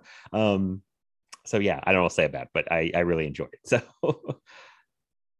it was so much fun to revisit too, because I hadn't seen it in so long. I know it was going to hold up. It was one of those things I was like testing for the show, and I was like, oh, this is as good as I remember it. This is still great. So this was definitely, I mean, that was part of the thing about brainstorming films to discuss Mhm. was like, no, you got to rewatch because I Yeah. might remember something fondly, but It like may you not. got to be sure. Yeah. Be Exactly. You really do. Yeah, that's why I felt like I had to rewatch everything I was recommending, because I'm like, what if I just go off my memory and then I watch it again? I'm like, oh, I don't like this anymore. It's like, ooh, I messed up. So yeah, that was important. But everything I watched held up or was better than the last time I'd even, or felt like it was better than I remembered. So it I love worked when out. that happens. It's the best. So all right, what's your fourth choice here? So this is a fun one, and it's Uh-huh. I did not see this when it came out in 1998. I saw it a few years later. I think it might have been 2004 or something, because a friend and I were talking about some of the actors in this film. They're like, "You've seen Clay Pigeons, right?" And I was like, "No, tell me more." And so now I share this with you, dear Film Fields listeners. If you haven't seen Clay Pigeons from 1998, highly recommend it. It's a good time. Have you seen this? I have never seen it. But I Okay. do. I've heard of it and I recognize it. I feel like it was recommended somewhere kind of recently. There's a Tony Scott connection here. Oh, okay. The Ridley Scott, Tony Scott, their production company produced this. Oh, okay. So Clay Pigeons is directed by David Dobkin, who would go on to do Wedding Crashers. Oh, okay. And Fred Claus. Uh-huh. Written by Matt Healy, who has no other writing credits. That's The fascinating. one and only movie that he wrote. Wow. He got one, he got out. Yeah. It stars Joaquin Phoenix. Oh, okay. Vince Vaughn. Mhm. Janine Garofalo. So it's like a comedy crime thriller. There's murder, there's sex, but there's laughs. And this film is set, I don't know that they ever explicitly say it, but they mention neighboring states like Wyoming. Mm-hmm. So it's somewhere in the Western United States, but kind of closer to those prairie states. Okay. So the setting is a little country. Mm-hmm. And it's this little town. And you get all these shots of, the landscape. But it's, small town intrigue. There's interpersonal drama and murder. And then there's a serial killer who also happens to be stalking the area. But it's so this movie is kind of silly. It's funny. And then you just have just so many people getting murdered and disposing of bodies. It's but it's really fun. And this film it does something that again will probably never happen again. I love Joaquin Phoenix as a lead. Mm-hmm. I love what's happened with his career over the years and all of the really interesting things he's done. But there was something really, really special about films he was doing around this time in the 90s, early in his career, where he got paired with other actors. And in this film, it's like Joaquin Phoenix and Vince Vaughn playing off each other. They have so many scenes together in this film. And just like the energy of watching Joaquin Phoenix play off of another actor in this very, it's different than when he's like the main lead, which I love too, but it's fun. Just like, again, I'm going to mention 8mm again, because guess what, folks? I love that movie and I would recommend that to anyone. That could probably be an underrated 90s movie. It probably toes the line of being underrated or not. It toes the line, I think. Yeah. I mean, I'll tell you right now, if you ever want to talk about 8mm. But in that film, you get Joaquin Phoenix paired with Nicolas Cage. Right. So it's like he would do that early in his career where he would be like a supporting he'd be supporting the lead, but they would have a lot of scenes together. Or in this film, I think he's technically the lead, but him and Vince Vaughn are in it pretty much equal time. So Okay.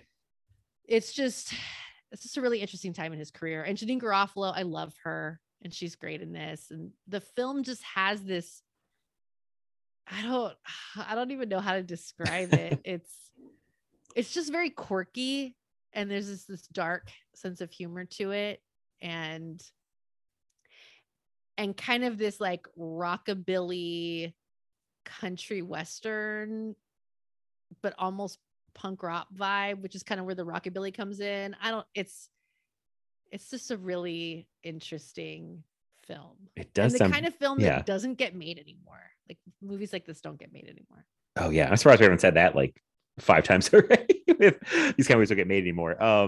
This sounds very interesting. I feel like there was a thing I felt the 90s that like dark crime comedies. Like there was like, let's do, a crime movie but make it kind of funny, which is, I mean, that's kind of Pulp Fiction. It's like it's a crime movie with murders, but it's still got comedic beats. So that sounds interesting. Yeah, and like Joaquin Phoenix is a guy, I feel like I've rarely seen stuff from him when he was younger. It's like he feels like one of those guys now that's such like a actor's actor. It's like he's so into his craft or whatever. It's like, so I feel like it'd be weird to see him kind of younger and probably not fully formed as an actor yet. You know what I mean? Like, so I gotta see this because it sounds interesting. The cast is good.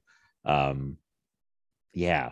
Okay. And I'm sorry, I'm looking at David Dobkin's directing career. It's bizarre. Have you looked at his filmography? Yeah. It's like, some movie, music videos, Shanghai Nights, the sequel to Shanghai Noon, Wedding Crashers, Fred Claus, The Change Up, The Judge, which was like a drama with Robert Downey Jr., more music videos, some Iron Fist episodes. Oh, he did that Eurovision movie with Will Ferrell that was on Netflix. Oh, yeah. Very weird career. Interesting. Okay. Yeah, I need to see this at some point because I definitely have heard of it and have not gotten around to it. So I highly recommend it. Again, like it's not mind-blowing. Right. But movies can just be good. It'll be mind-blowing, Just be good. Just be good. And I think again, to watch it now for the first time, to get to see that snapshot of where some of these very well-known actors were then, way back when. That's always interesting. At this point, Vince Vaughn had done Swingers. He had done Swingers. He done Maid already too. Yeah. Yeah. Oh, you love Swingers, right? I love Swingers. It's one of my. I still have never seen it. It's up there, my friend. Okay. It's so good. It's so good. Please watch it. Okay, I will one day. I feel like you don't have to love it. Okay. But I highly recommend you watch it. If Okay. for nothing else than just as this time capsule. Yeah. Because it It's also very, helped very the much. swing music thing, right? Like, Yes, the swing revival. okay, that was weird. That was a random. That was almost weird. It's like the '90s people getting like monk chanting. Like, Yes, Gregorian chant had Yes. a moment. yes, pure moods. Oh yeah. Oh, Anyone yeah. gets that reference? I mean, I was definitely more of a Gregorian chant than an Enya. yeah, it's. I think it's because I grew up Catholic, so I can get understandable. behind the Gregorian. I was just joking with chant. Sonny about Enya's Only Time and how it should play over every dramatic moment in like my life. Like I spill some coffee, and it's just like, yeah, that song comes on. We had the swing revival, which I Yes. loved. My mom and stepdad were very into the swing. They would go to a dance club every week and go swing dancing. Like they were really into it. I guess it went on into the late 90s. Like it went on for a few Yeah, years. It did. Brian Seltzer Orchestra. That was like, Yeah, Big Bad Voodoo Daddy. yeah. Oh man, that was their time. Cherry Poppin' Daddies. Yeah. Who else? No, those were the three big ones. I mean, there was more. right. It was a thing. It's It one of was a these great time. you would And I'll tell tell people. you, Yeah. I don't know if they're still touring, but Big Bad Voodoo Daddy put on a great show. Oh, okay. Yeah. I saw them in the early 2000s, and they just look like the happiest people playing music on that stage. Let me tell you. Also, Squirrel Nut Zippers, which I adore. Great name. Yeah. No, check out all their albums. I trust forgot me, about them. yes. Yeah. That's a you great. you might have only heard Hell Mhm. in the Afterlife. You know that song? Oh, yeah. No, their entire catalog. Excellent. All right. Okay. You didn't know this about me, but I was all in on the swing revival. This is like a thing you tell younger people and they'd be like, what happened? It's like, yeah, there was a swing dance revival in the 90s. Who knows? Now I could not successfully swing dance myself. Never tried, thankfully. Because I have a problem with wanting to lead. Oh. It doesn't work out so well. Yeah, because I like the guys have to like throw the girls around a lot in swing dancing, Yeah. right? There's a lot of Well, I was in a show choir at one point and we did mostly jazz. Oh, uh-huh. And so we did some dance numbers. And for those, like it was okay because I kind of just had it worked out with my partner that I was gonna lead. And but I did some of that twirly whirly over the back stuff. Oh, yeah. There's some crazy stuff. So I could what never a do that time. again. No. Oh man. Anything else on clay pigeons? Yeah.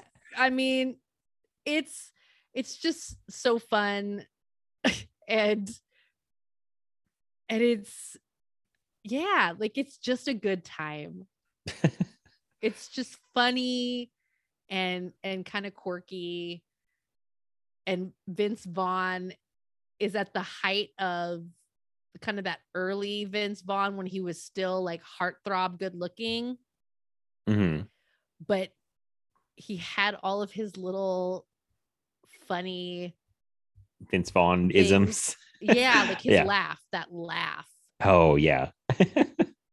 The Vince Vaughn 90s laugh. I don't know that he still does the laugh, but in the 90s, like he would do this one particular laugh. He might be too serious plenty now. of that. Plenty of that. Yeah, All right. Okay. I've heard of it. Now that you recommended it, so you bump it up. Okay. Are we on my fourth one already? Wow. Okay. Yeah, I know, right? A movie I think I may have brought up briefly in like a what have you seen recently bit like a long time ago. I think maybe with an episode with Rob. I don't know. I have this vague memory of this, but another action movie, surprise, surprise. The movie I loved as a kid, that was the coolest thing I've ever seen. The Replacement Killers from 1998 with Chow Yun-fat and Mira Sorvino. Have you seen this?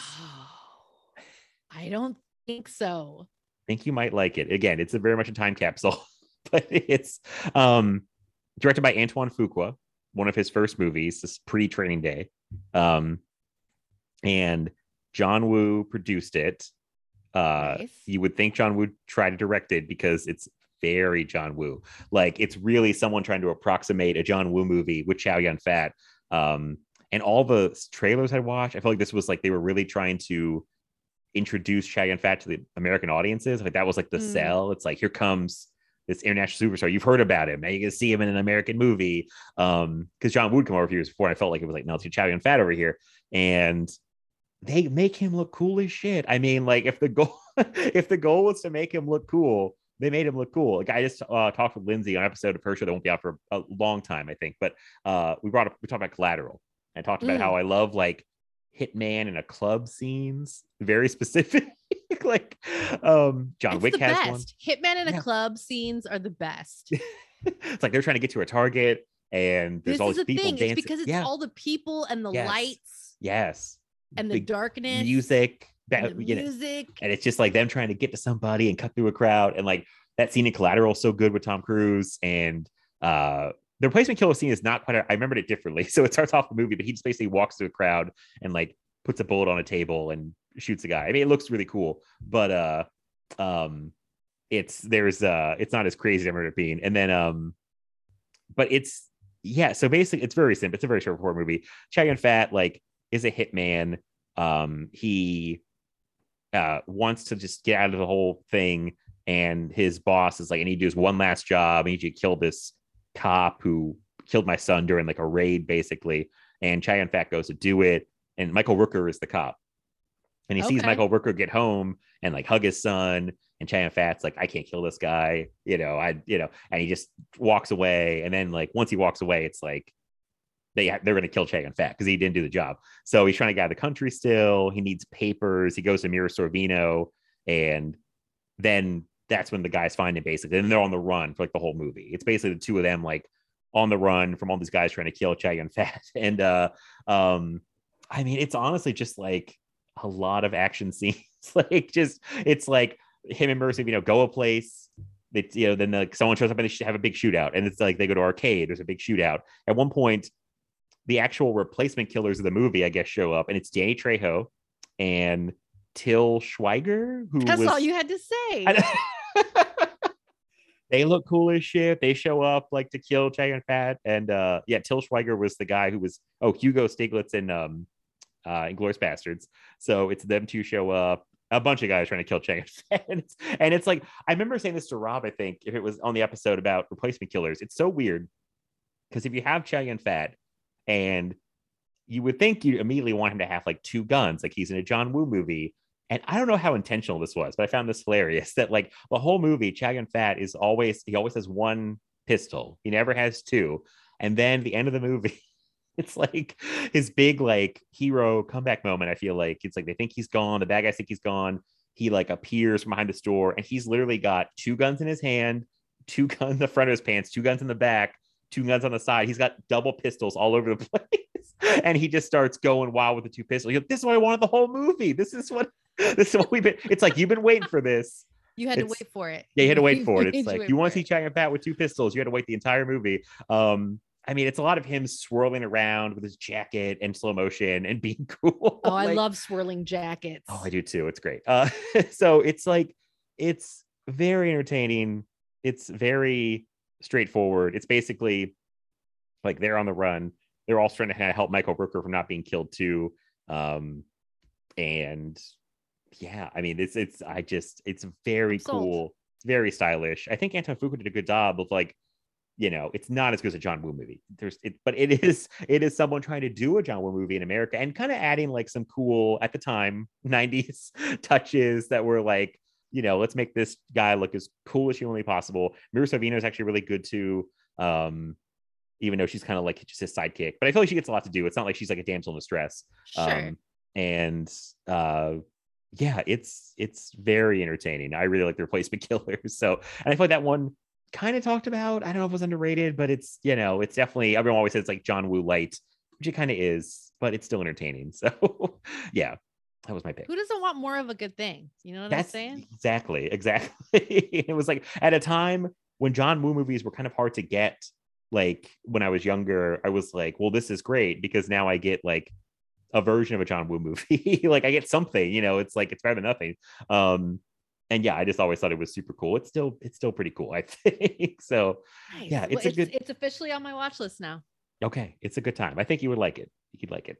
So yeah, that was all I had on that one. And we're on your last pick already. I know. Can you believe it? So I had I had the rule that I wanted to stick to movies that people would be able to track down without much difficulty.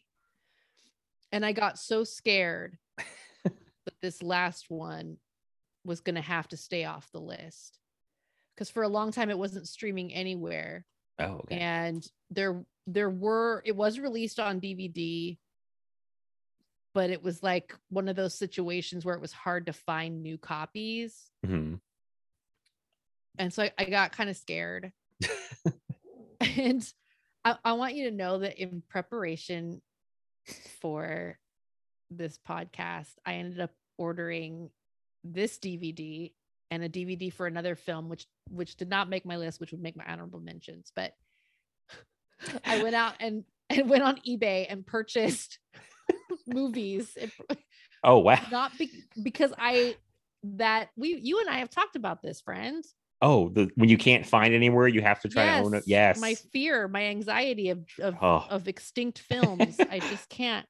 So, but this film is streaming on Fubo TV or Fubo or I've seen. Okay. That? This Fubo thing seems like it's not even real because I've seen it pop up on the app, the Just Watch app. And I'm like, what the fuck is Fubo? No, Fubo is a clothing brand from the 90s. Fubo, it's like, I'm like, what is Fubo? And then I can never I don't find it know. anywhere. I don't know I what don't know what it is. I don't think it but exists. But anyway, go ahead. it's out there somewhere, according to Just Watch. And if you have Fubo, you can watch Twin Falls, Idaho from 1999. Twin Falls, Have Idaho. you ever heard of Twin Falls, Idaho? I don't. Not the think- place, the movie. Yeah, I don't think so. I'm looking Okay. at it right now. So I don't think I've ever heard of this. I probably heard the name, but I don't know if I've never seen the movie and don't know much about it. So as I was doing my preparation, well, when you first broached this idea of talking about underappreciated 90s gems, this was actually the first film that came to mind. oh wow, okay. That's And this is one of those movies where a friend and I would go to the video store. We would get a stack of like 6 movies on VHS because we were still rocking VHS at the time. None of us there wasn't DVD players. And we would just post up in her room and chain smoke cigarettes and order a pizza and watch movies the whole weekend. And we would just sit in that room, chain smoking and eating pizza and watching movies. And this was one of those movies that we just grabbed a stack of 6. And it was like half the movies we had never heard of before. We knew nothing about it. We were just going off the cover art. Mhm. And in the case of this film, which is directed by Michael Polish, written by Mark and Michael Polish. They are brothers, twin brothers. This was their debut. They went on to do some other indie stuff that I haven't seen. Mhm. But this was their first film. And so, I mean, I'd never heard of these guys. I knew nothing about this movie. I knew nobody that was in it. It stars the Polish brothers. So they directed it, they wrote it, and they starred in it. And Michelle Hicks, who would go on to do, I mean, she's still a working actor and she does a lot of television. Gorgeous woman. So they're like the 3 main stars of the film. So the premise of this movie is kind of wild. Okay. And- I'm very curious what this premise is. And it was as I was rewatching my picks and writing up some notes that I realized there are some definite similarities in terms of themes between this film and Untamed Heart. Oh, okay. But what's interesting is, Untamed Heart comes at the very beginning of the decade, 93. Twin Falls, Idaho is a film of very similar themes in 1999. But like it's almost like you can see kind of where the decade started and where the decade ended in how these themes are explored in Oh, these okay. two films.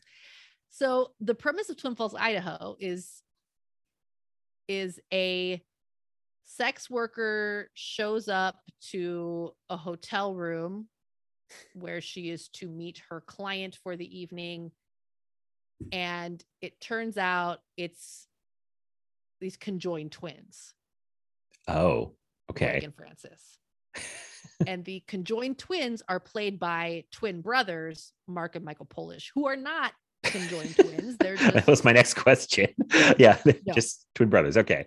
they're just twin brothers. But because they are identical twins, It works. It's like, it works. oh, okay. Because throughout the whole film, and right from the jump, it's like they're conjoined in the film, so they are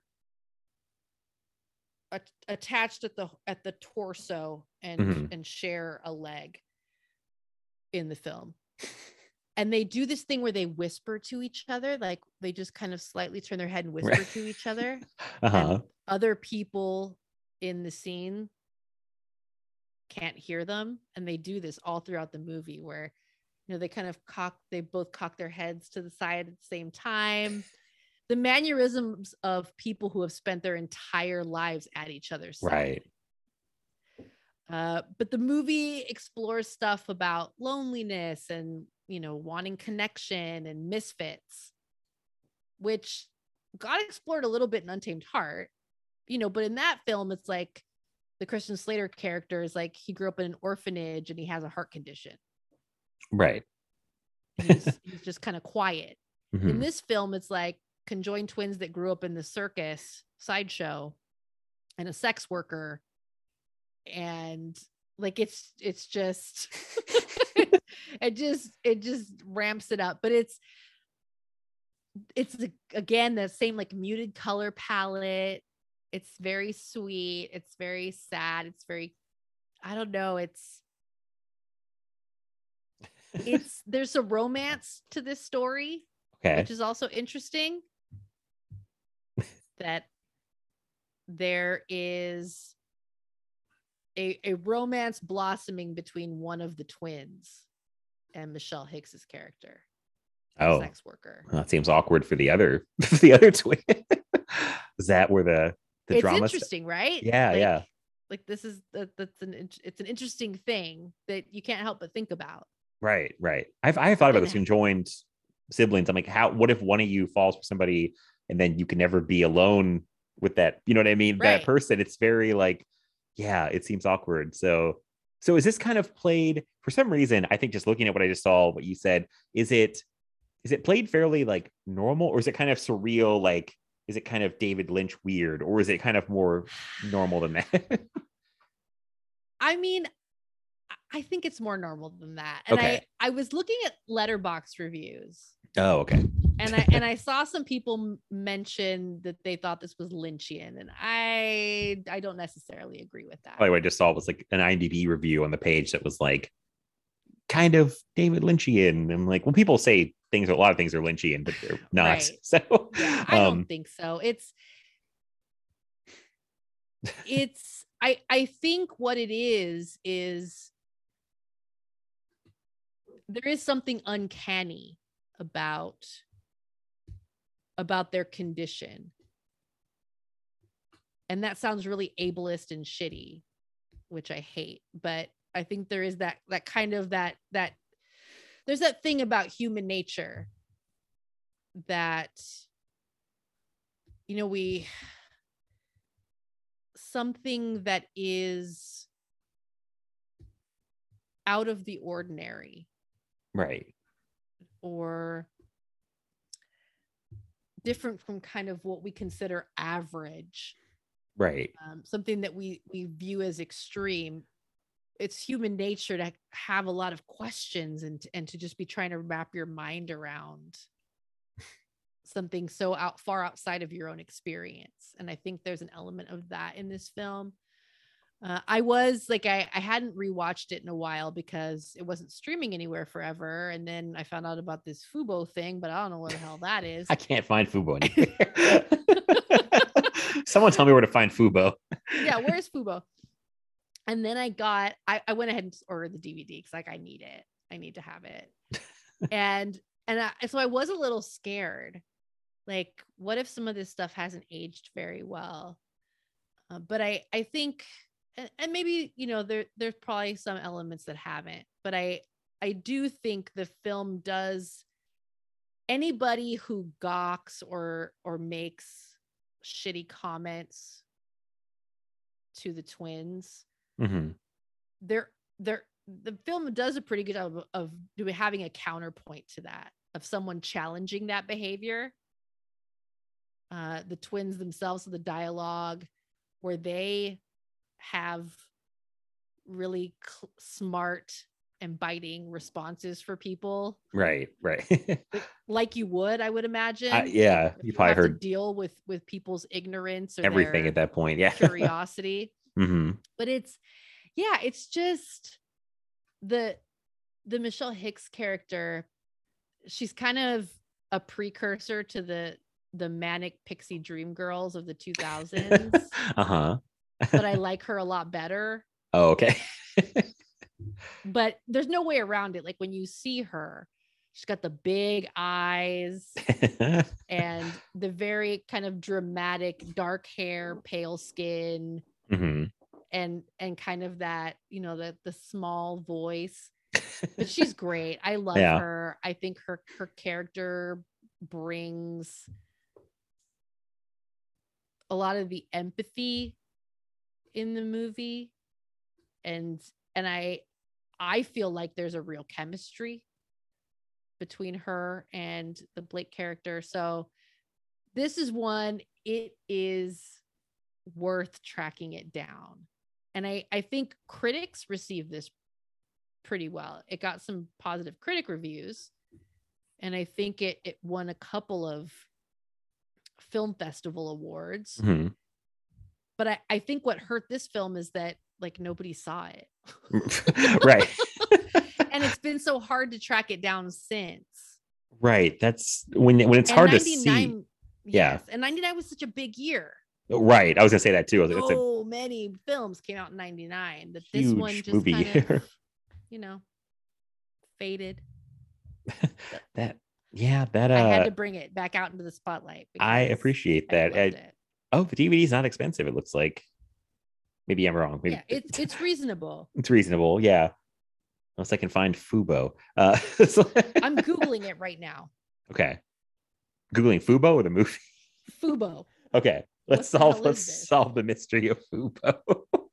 Oh, Oh. this is weird. Oh, okay. It's sports focused live TV streaming. Why do they have Twin Falls, Idaho? Oh, that's strange. Fubo TV is the world's only sports focused. That's why I didn't know anything about it. I don't watch sports. Sports focused live TV streaming service with top leagues and teams, plus popular shows, movies, and news. Well, oh, is it like? I wonder if like Is it- Fubo gets its name from football? Like Football, maybe. international football. Is it like I have Sling, which is like paying for cable on an app, instead of actually having cable. So I wonder if Fubo's Right. like sports focused. I feel like I've searched for Fubo and haven't found it on my either Roku or my Xbox. I have stuff on both, but I feel like I looked for Fubo and I couldn't find Fubo. So very weird. Yeah, All right, I'll look it up. I'll look it up again. it's a thing. Because there's been stuff I've seen on there before where I'm like, I want to see this movie. And it's only on Fubo. And it's like, how is this the only place that has this movie? Like, this has happened before. Fubo's over there, like, we got sports and obscure 90s movies. Like, Yeah, and I mean, this is Weird. an obscure '90s movie. yeah. It's so weird that things from the 90s, which doesn't seem that long ago, even if it might be, are like some lost films. Like, there's movies that are just hard to see. Like this, the one I'm going to mention last is the one that I was like, it's not available anywhere, but it's worth finding the region free or the region B Blu-ray. But yeah, we should not be losing movies from the 90s. Like, it wasn't that long ago. It's not like we're losing movies from the 20s and 30s. Like, this is Yeah, this is it breaks my heart. it's very weird. So okay, Twin Falls, Idaho sounds fascinating. I gotta find this now. So anything else in that one before I do my last pick? No, just Okay. that it's just so beautiful. I my impassioned plea, like someone else needs to stream this. It needs to stream somewhere other than Fubo TV. No offense to Fubo TV, but I don't know anyone who has that. Yeah. But Next week we'll be somebody- sponsored by Fubo TV. Fubo on Film Feast, or I don't know. There's a lot of F's there. We can make it work. Fubo, just make yourself available. I'm so tired. I don't even say it anymore. I'm just saying. Couldn't remember Alan Rickman's fucking name. I've seen Die Hard 200 times. Losing my It's been a mind. long day, friend. It has. It's only Tuesday, but wow, it feels like it's been been a long week. Okay, well, I guess I will bring it on home here with my last pick that I think is objectively the best movie I've mentioned. Ooh.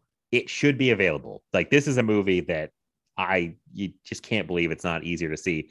Have you seen Strange Days from 1995? So Strange Days, Mm-hmm. I've seen in bits and pieces, like on TV, like back in the day. Oh yeah. But it's been a very long time. Like I don't know that I've ever watched it from start to finish. Wow. Okay. But I mean, do remember seeing bits and pieces over the years. I feel like it got played on like FX a lot.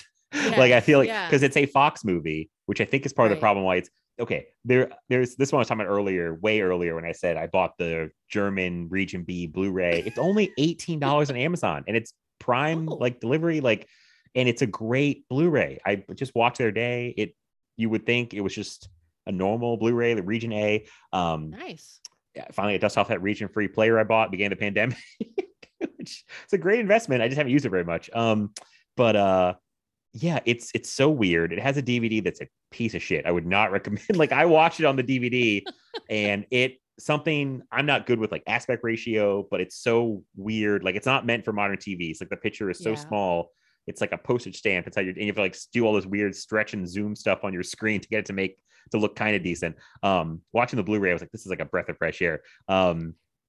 It's so good. I think it's hard to say one of the best movies in the 90s because there's a lot of competition for best movies of the 90s, but I'm sure it's only underrated because it's underseen because you can't stream it anywhere. It's a crappy out of print DVD, I think. And I think it's something to do with its Fox title. James Cameron wrote and produced it. And we know James Cameron stuff's like kind of funky. Like he's been holding off on like True Lies and The Abyss forever. So even though Catherine Bigelow directed this, I think James Cameron is kind of his baby. I don't know why he didn't direct it because this is 95. So he's like a few years from T2. I guess I'm probably busy with True Lies. I'm thinking about this. I kind of forgot True Lies, but I guess he gave it to Catherine Bigelow. They either were married or dated. I don't remember. They were a couple of some kind. And I love Catherine Bigelow. I almost put 2 of her movies on this list. And I was like, I should probably do one. Have you ever heard of Blue Steel with Jamie Lee Curtis? Oh, wow. It's a wild movie. I think, who else is in it? I think like Ron Silver is. It's like the sounds vaguely familiar. Trying to kill her. She's like a rookie cop and like stops robbery. Yeah, it is Ron Silver. So she stops a robbery, and Ron Silver is like a guy who just sees her stop the robbery, becomes like obsessed with her and like in love with her. He's like, oh, this woman who saved a hero, and then it becomes. She's in like a cat and mouse game with this psychopath obsessed with her. Clancy Brown's in there too. It's very good. It's like, but I just was like, well, I gotta go with Strange Days. So anyway, Strange Days, if you haven't seen, most people haven't seen it because it's so unavailable. Very cool concept. Ray Fiennes plays a guy it's in the future, but only a little bit in the future. So it's 99 from 95. So it's a very like near future for them.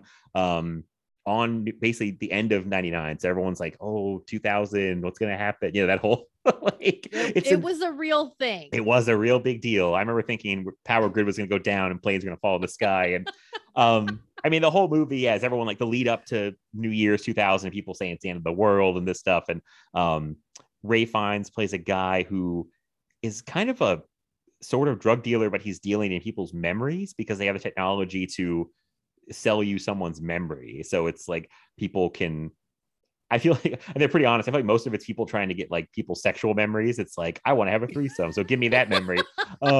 It's any technology. Yeah, any technology is immediately the first applicable use is related to sex in some way. So he's a former cop turned like street hustler / kind of drug dealer, but he's dealing in memories, not drugs. And like he's it's all this lingo about like jacked in, all this like kind of techno lingo. I love that stuff. I love that all stuff that too. Like cyberpunk kind of. Yeah, it's very cyberpunk. It's they do a good job. I feel like it's when you go in the future, when you go barely in the future, you don't want to overdo it. And I feel like they're pretty good about like, it's only 4 years 95, so it's not like it's gonna be flying cars or anything, but it's like little things. And he's selling these memories to people, and there's a lot going on. It's a very big sprawling movie. He kind of gets involved in this conspiracy because he gets a recording from a prostitute that kind of shows like her murder, and he's like, she's involved in some larger conspiracy. And it involves his ex-girlfriend, who's played by Juliette Lewis, who's Love great. Juliette Lewis Gets to sing, and she can really sing in real life. So she does like some songs. And Ray Fiennes is like his friend slash, I don't know what you call her. I feel like she's like his babysitter for a while because he's like a mess. Angela Bassett is like his confidant friend. Yeah. Angela Bassett is so fucking awesome in Strange Days. Like it's She's Ray Fiennes. great. She's so good. And she's like, I feel like I'm trying to think what another example would be. It's like she's almost like the sidekick, but she does all the ass kicking. He doesn't do it. He's like kind of like she saves him constantly. Like he's getting beat up. She comes in and kicks everybody's ass. She's so cool in this. Tom Sizemore shows up in a ridiculous looking wig. It's like Michael Wincott also in a kind of a ridiculous wig. I love Michael Wincott from The Crow. Great bad guy. There's so much going on in this movie. I don't know what to say without spoiling it. But so it becomes this kind of thing with him kind of going deeper and deeper into this conspiracy. It touches on stuff that is still sadly relevant about like police brutality. It's weird because there's kind of a whole plot. I don't think it's a spoiler, but like this is, I think, before both Tupac and Biggie are both killed, and there's a whole thing about a rapper being killed and how the LAPD may or may not be involved, or they're covering it up. And like there's just so much like stuff about racial things and police brutality and all these things that are, I mean, they were relevant in 95 and they're still sadly relevant now. I'm sure a lot of us would probably respond to like the Rodney King beating and things that followed like after that. But I'm like, well, this still all is like, it's this big sprawling epic. It's super well directed. It's a very cool concept. It's like very unique, very original. I love the way it looks. I don't know how much the budget was, but I was like, this must have cost so much money. There's these huge, like $45 million. Yeah. There's these huge scenes, especially near the end, where the big like party scenes for New Year's, where they just had like hundreds of extras and it looks amazing.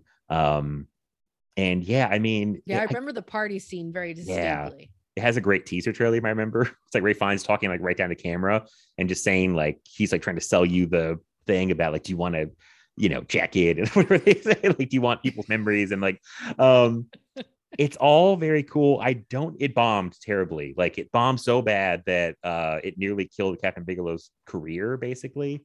Because I don't know, it cost like 45 and I think made like 10 back or something. Like, so it was rough for her. It made like less than 8 million. Jesus. So yeah, Ouch. It was a terrible bomb. I don't know what happened. I think people didn't get the concept at the time.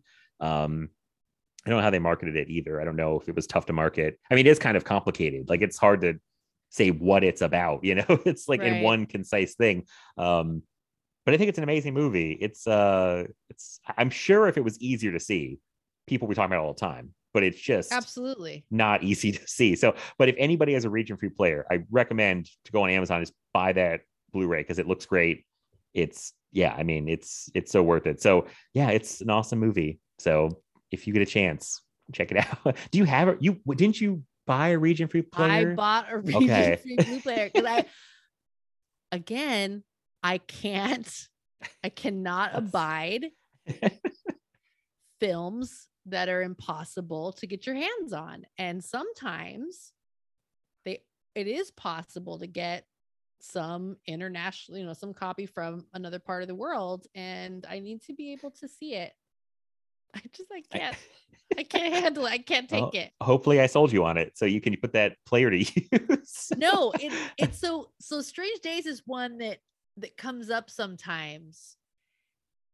And having gotten a taste for it, having seen bits and pieces on TV back in the day, I've for years wanted to be able to revisit it and actually like sit down and properly watch it. Yeah, it feels like a thing you would like. I really think it'd be up your alley. Because again, like, I mean, I was a hot mess in the 90s. So I feel like this is the kind of thing that I would have loved it, but I was off the rails. So I missed this one. And we need to rectify that. Like, it's time. Yeah, this gets my highest recommendation of anything I talked about. Like, people need to get it together. What is it going to take? It's I tough. mean, I'll buy yeah. the Blu-ray. I'll buy it. Yeah. That's fine. I'm just saying, like, my righteous indignation gets stirred. I understand. I mean, this is one that always comes up on like lists of movies that you would think would be like available to stream, but they're not. Like movies that are unavailable because it's a big studio. It's big names attached, like Catherine Bigelow and James Cameron. It's a lot of big stars, like big movie. It's like all this stuff that should be like this should be easy to see, and it's not. And the weird thing was on my Blu-ray, I feel like it said Universal, not Fox. I don't know if Universal had like the international rights and Fox had the domestic. Could be. That happens sometimes. Yeah, so maybe that's why you can get like a German Blu-ray and not a United States and one. Not a US. This is one of those things too, where I know a lot of times people say, I'm going to buy the import and then a new one's going to come out. I got a feeling this won't get like a good release anytime soon because as we know, if it's James Cameron, it's going to take 10 years. Like he can't even get his own movies out. So I'm assuming True Lies and Abyss are ahead of this. This is not like on the front of his agenda. So I really, sometimes I'm like, I don't know, because it might get another release in the States, but it's $18, and I feel like it's not like super cheap, it's not but bad.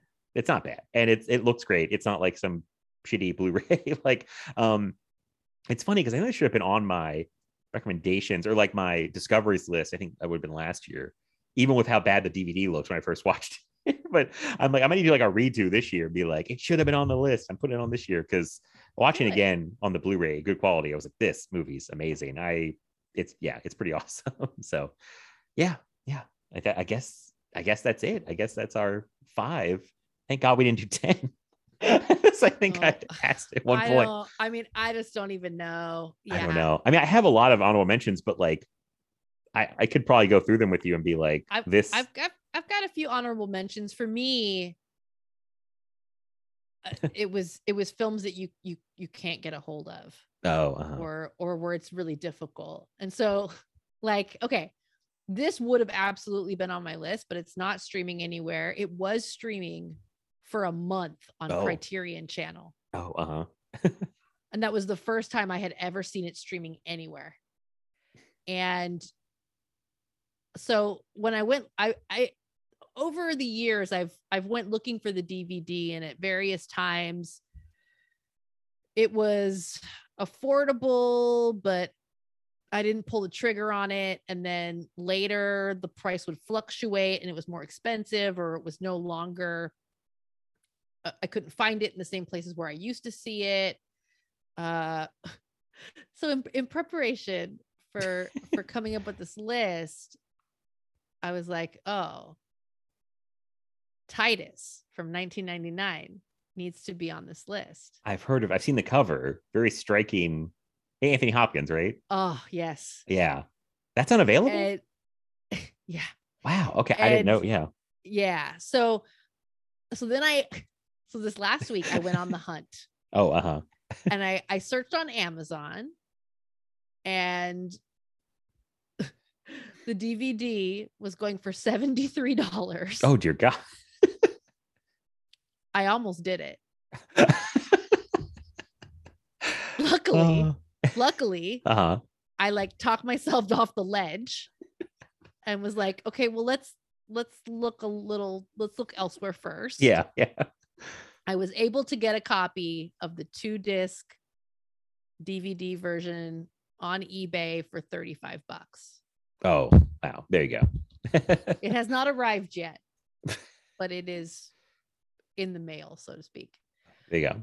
But and so I've been wanting to own this forever, but I kept thinking someone will put out a new release of it. They have to.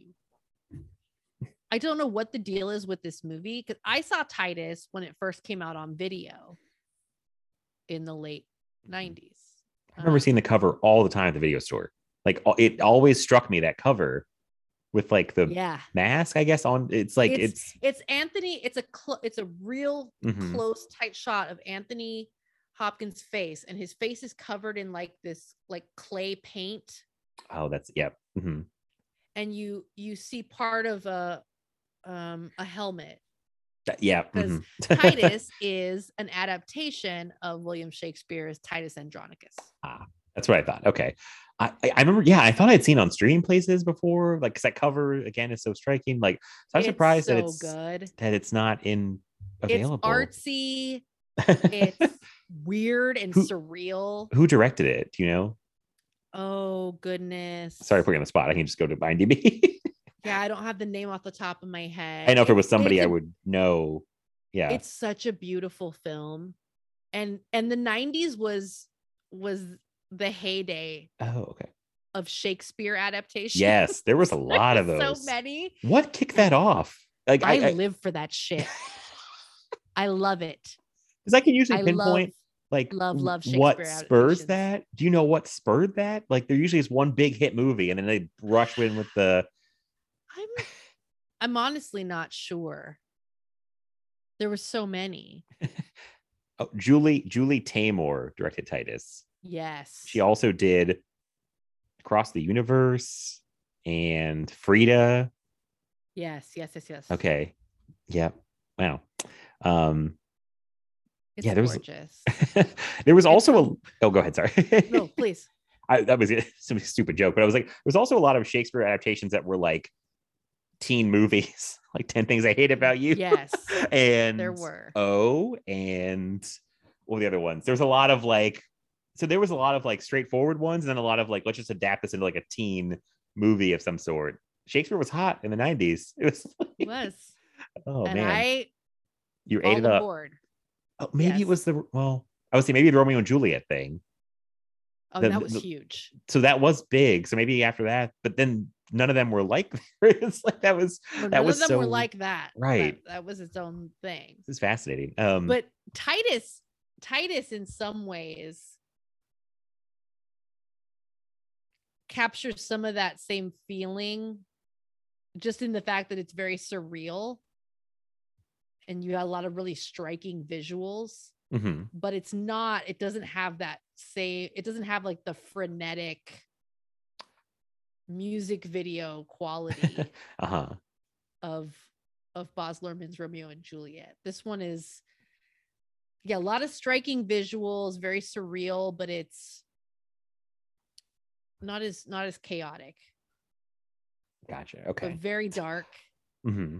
Like it's, and you guys, I mean, there's just so many great performers.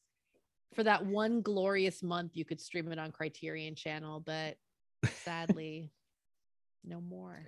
Isn't that so weird too? That it's like it's clearly available in some format in HD because they streamed it, I'm assuming, in HD. So it like they have this good stream of it. Why can it not?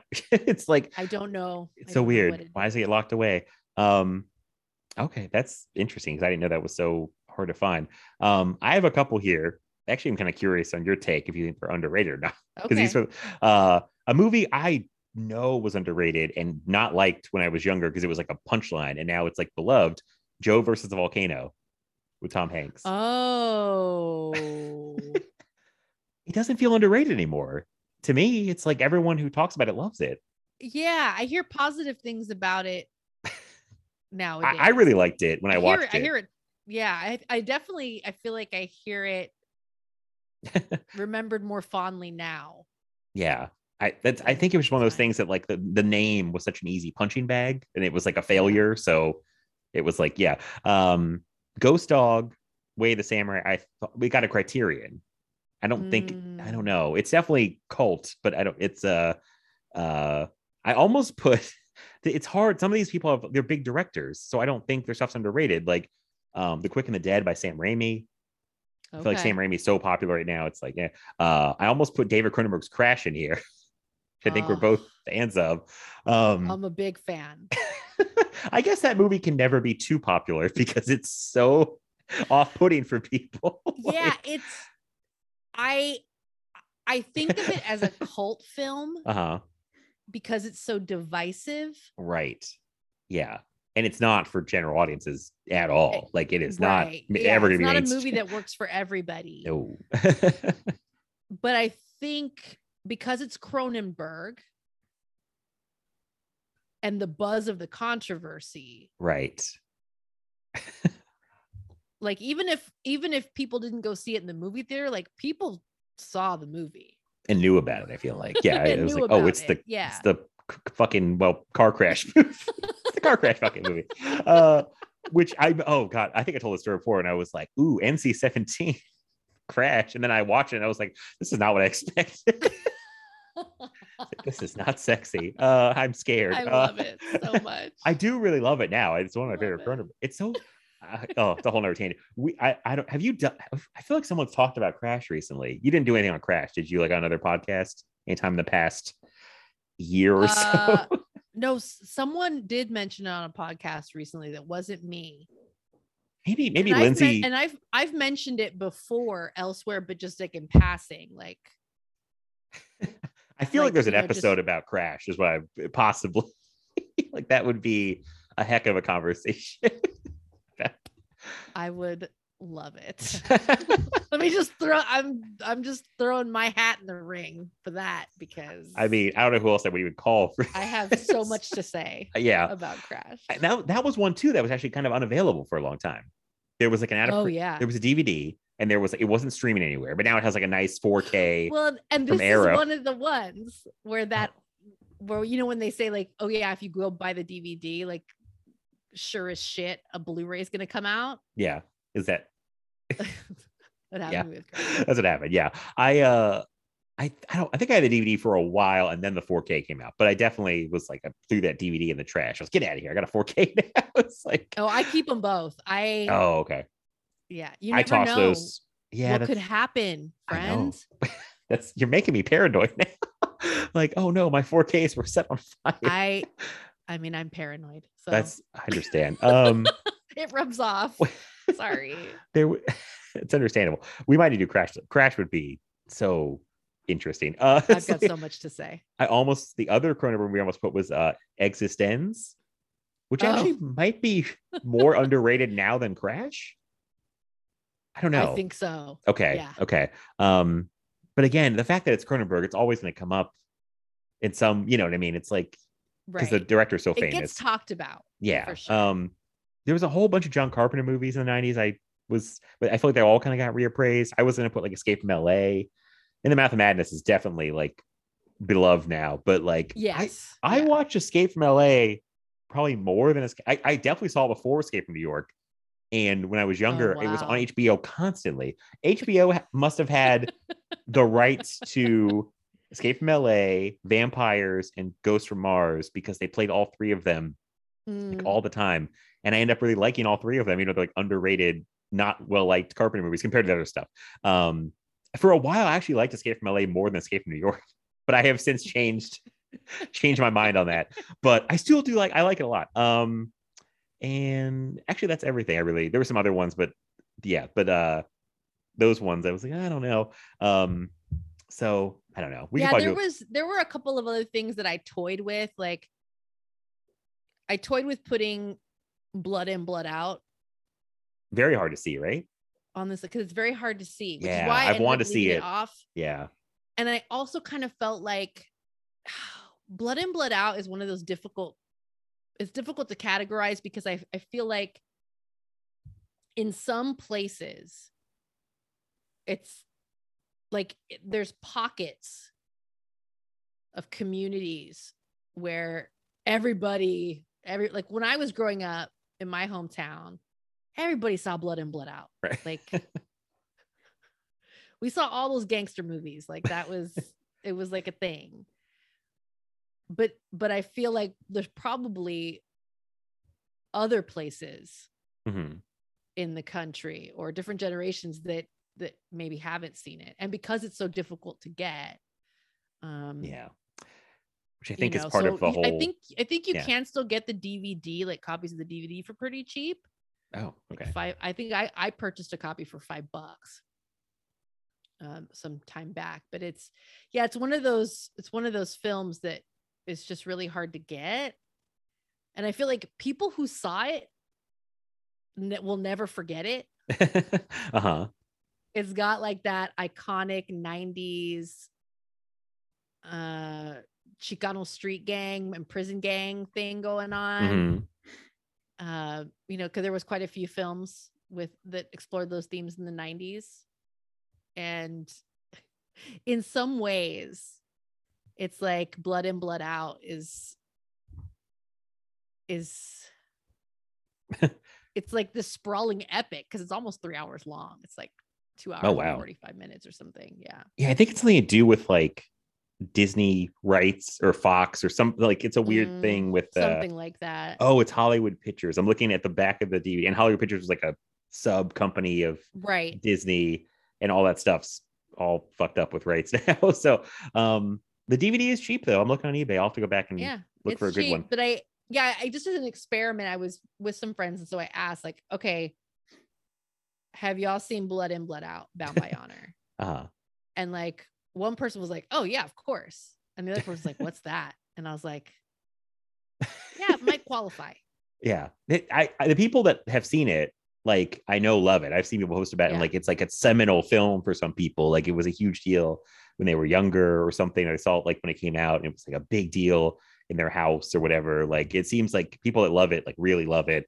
But the rest of us we haven't seen it, and we can't see it very easily. So but I thought, okay, the DVD is way cheaper than I thought, so that's good to know, because I thought it was like way out of print, way hard to see. Okay, yeah. So anything else you can think of you wanted to mention before we wrap up? Or oh man. No, I think those were the big ones. Oh, I thought about, like, there was some that I was thinking like, oh, maybe this,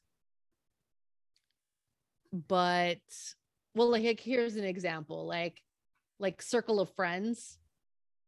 Sounds very familiar. Yeah, Minnie Driver and I can't think of the guy's name off the top of my head, but it was like the Minnie Driver film before she did Good Will Hunting. Oh, okay. And at the time, like, it got some critical acclaim, but like I feel like after Good Will Hunting, like, you just never heard about it anymore. Okay. Like, to me, it just kind of got overshadowed. Interesting. Yeah, we could probably do a part 2 of this. Impossible to find. Like, oh, it's so frustrating. All these 90s movies. It's like, it's not that old. Why are we losing these movies? I can't take it. It's tough. So we could probably do a part 2 of this someday. And I it's funny because I could definitely do a 2000s or a 2010. I actually have those lists already on Letterboxd, so that I made like a long time ago. So if you're down for that, this was fun though. Do you want to read our 5 back? Or I should. Yes. Okay, you go ahead and read your 5. Do that. So my 5 underappreciated 90s gems: Untamed Heart from 1993, Killing Zoe 1993, Night Watch from 1997, Clay Pigeons from 1998, and last but not least, Twin Falls, Idaho from 1999. Okay, good stuff. I don't have the years on mine, so I'm gonna wing it. Cabin Boy from 1994. Hope I get all these right. The Big Hit from 1998. Toy Soldiers from 1991. Strange Days from 1995, and The Replacement Killers from 1998. I think I did that. That sounds about right. That sounds about right. I got in the habit of using years because of all the titles that are so similar. Oh yeah. Because like Night Watch, a great Night Watch. example. Yes, there's Say so Night many. Watch, and you're like, okay, well, which one? Right. there's a night. Bunch. Yeah, there's a Night Watch that was like, for some reason, always prevalent at like the video store. The DVD was like it was like a blue and the red vampire movie. Yeah, I think it's vampire. It's like 4 and 2. It's from Russian. Yeah, and it's like blue and red or something. It has like a face on the cover. Have you seen it? I've never seen it. I just saw the cover for years. Go watch it. Okay. I think it might be streaming right now somewhere. It seemed pretty available. Be surprised that it's cool. It's very stylized. Okay. I think that guy went on to. There's all this lore because it's an adaptation of a book, but yeah, it's great. Oh, okay. Yeah, I think that director went on to do like Wanted, I think. Like that kind of stuff. Yes, Timur. Oh God, Berkmanitov. Yeah, I think he went on to do like Wanted, and I can't remember what else he did. But I've never seen Night Watch, but I saw the cover again for years. It's like the video store. I saw so many covers of stuff that I never actually rented, and they stuck with me though. The beauty of the video store. Also a lost relic of the 90s. A fond memory. Yeah, the way we used to watch movies, like the periods of my life where we would just like going out to the movie theater was like the outing.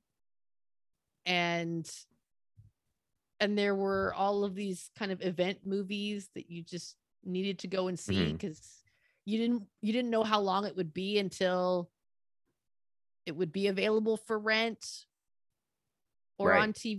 Yeah. So The window felt much longer. It felt so much longer. From theater to video felt like it was like a year or something. Yeah. Like it, I mean, maybe it wasn't like felt like that long. And now it's like stuff's out in like 2 months. You can rent it digitally. It's like it's pretty cool, but it's still like there's it's so and different. Even so, I find myself complaining like an asshole. I can't help it. Like, it's human nature. I get it. It's we have. But yes, it used to feel like an eternity. Yes, such a long wait. If you missed, and films also like used to run, ones that were doing well, right, would run in the theater for much longer. Well, that's true.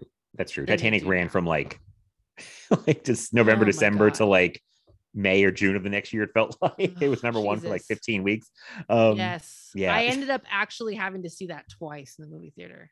Oh, wow. You say have to see it twice. Like you were taken by force. Well, no. So, okay. Here's this. I'll tell you the little story. This is the kind of stuff that used to happen in the 90s.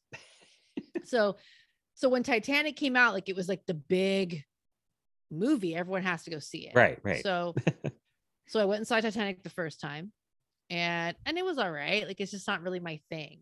Like, I get why it won awards. I get why people love it. The people that love it, like, I get it. It's just not my thing. It's just not my kind of movie. And then it ran forever. And ever and ever. And it had all the awards buzz, and that song, that Celine Dion song, was everywhere. It was like, just do your head in. Yeah. And then so I kind of loved it though. It's like my mom played it nonstop. It was on the radio. We go to the tape. I feel like it was like, is it on the radio? It was on the radio constantly. It was everywhere. We got in the car. It was on. Yeah. And we didn't have no YouTube. There was no Spotify. Like, we didn't have those things. Like, you put on the radio, you put on MTV or VH1 or BET. That's what you got. That's all you got. That's it. Right. You got what you're given. That's it. This is what we got. You're gonna take it. You're gonna like it. And so that next Valentine's Day, went on a double date. Oh, okay. with this guy I was dating at the time, and my friends who were a couple who they are married to this day. Oh, wow. Love them. Love that they're still together. They're wonderful. And we still joke about this Valentine's Day because we were going to go to a movie, and my date insisted on, like, he was really campaigning hard to go see. I think it ended up being his idea that we go in and watch Titanic. Oh, okay. So I kind of, it's kind of fuzzy now. Like, I don't even think we saw the whole thing, like, that second time, but it was miserable. None of us wanted to watch Titanic. Oh, okay. We got stuck watching it again. And then we ordered a pizza, and the pizza never came. Oh, that's a tragedy. This is back when there was no online ordering. There was no app. Right. You couldn't track where that pizza was. Yeah. No, you called and placed your order. And then when it didn't show up 45 minutes later, you called the store back to see if they could find out where pizza was. Yeah. And like, they didn't have cell phones. Right. Especially pizza drivers. I feel like delivery drivers. Right. Yeah. We didn't have cell phones. That was like businessmen in their cars. Yeah. That's like. So our pizza was just gone. So we got no pizza. We were starving. We had sat through Titanic against our will. Like. Sounds like a hostage situation. Yeah. But at least the hostage usually get pizza. I feel like, right. The guy calls in pizza. That's wow. That's the worst. Yeah. That well, I'm sorry you had such a bad time. Oh. I'm over here the whole time. I was like, I kind of still like Titanic. But I am See, like yeah. I got wronged, I think is what happened. I mean, that could Why- sour you on yeah. Is part of why I think I'm so anti, but it's just not my kind of movie. But I get why people love it. Really, it's not my kind of movie either, but I don't know. I saw it so young and it was like Could a be big deal. We watched a lot. I mean, just remember like because that was PG-13 and we were all shocked when there was nudity. Like I remember somebody, it was like the me, steamy car window. the steamy car window. I don't know what was going on. It was like I think we went with like me, my mom, my sister, and my grandparents, and I feel like my grandpa like covered my eyes during the nudity, but then I could like peek out and see him, and he was like laughing like at the whole. I guess how my mom was very upset. She was like, "Oh, cover his eyes, like don't let him see." And he was just laughing as he's covering my eyes. Because I feel like he was probably like, "This is great." It's like, he's like, "I didn't expect this." So that, and I feel like we just watched it. We had the double tape, the double VHS. Yeah. We played the song. I have a fondness for all of it. I'm not getting sick of it. The movie, the Celine Dion song. I'm like, I'm all in. I could still hear it. I'm still. But if you had a bad experience, We all have those movies, my friend. yeah, it's know? understandable. So, I like how we talked about underrated '90s movies. Ended talking about like the biggest movie of the decade. Like, what a know. journey. I just thought it was funny that we ended up there. But Yeah. yeah, I mean, but- it's kind of unavoidable, right? Like, that's true. So with the '90s, like, yeah, you know, it was a thing. It was a thing. Like, and I feel like it was because of how prevalent going to the movie theater was, Right. and then the prevalence of video stores. yeah. We all had kind of this common experience of everyone going to see the big blockbuster, whatever it was. Right. Now there's so many And- choices. It's like, And then you also had the ability to rent obscure right.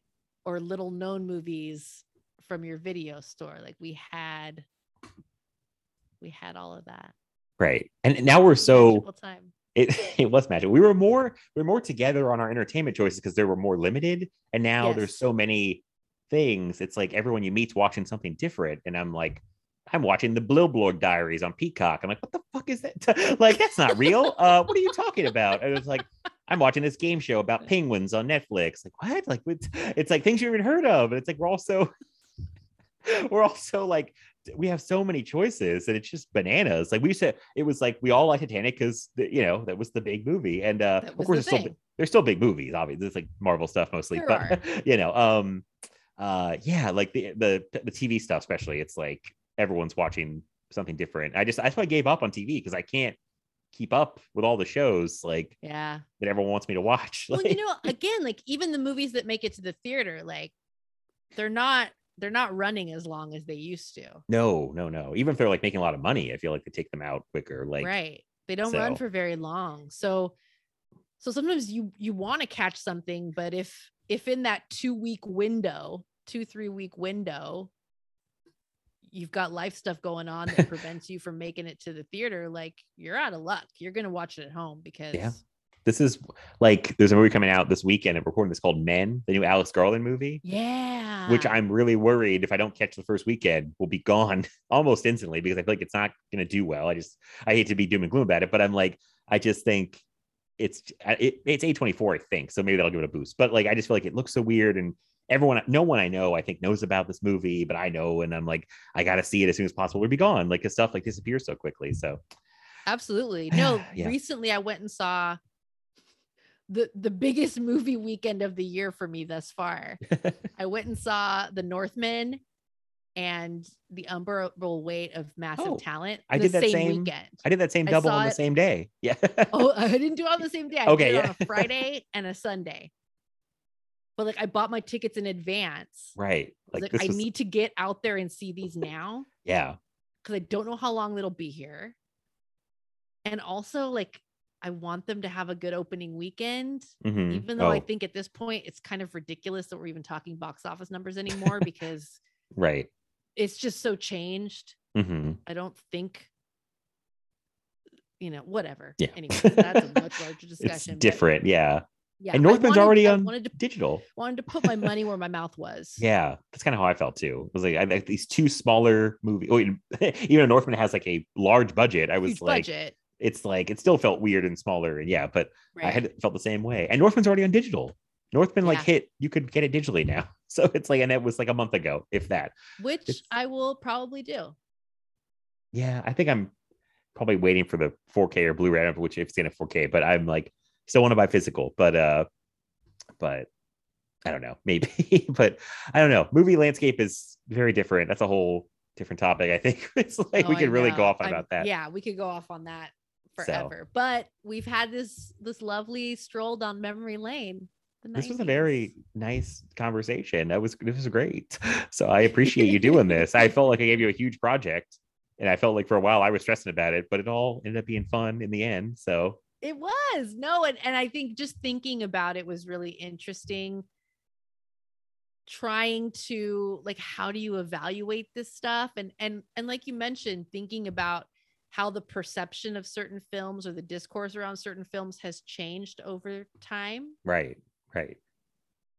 And thinking, and also just thinking about like, well, what films would I like to highlight in this discussion that I hope more people would watch? Yes. That was Yeah. kind of where I was coming from. There's a lot of factors that went into it. you Yeah, it's like know? But that was a big part of it. Like, yeah. what are some films that I would just really love to share with Film Feast listeners, and hope that they'll be able to track them down and check them out if they haven't seen them, or rewatch if you haven't seen it in forever. Yeah, that's important too.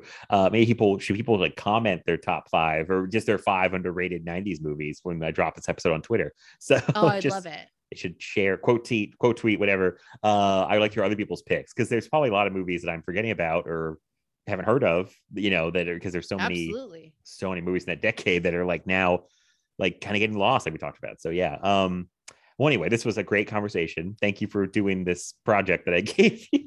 No, thank you for having me back. It's always a pleasure. Yes, and we'll have to talk about Crash at some point. Oh my God. Oh. I mean, you just say when, my friends.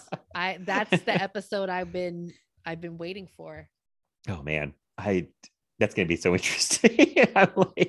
I'm excited, but I'm also like weirdly nervous because that movie a little nervous, a little nervous, a little scared. Yeah, a little scared because Crash scares me a little bit, but I'm fascinated by it. But I'm like, I'm scared. I have this thing. I love coming on people's podcasts and talking about weird sex. It's just a thing that I do. Listen, that was a great episode, by the way, that you did with Lindsay and Mike for Wild Things and Knock Knock. So good.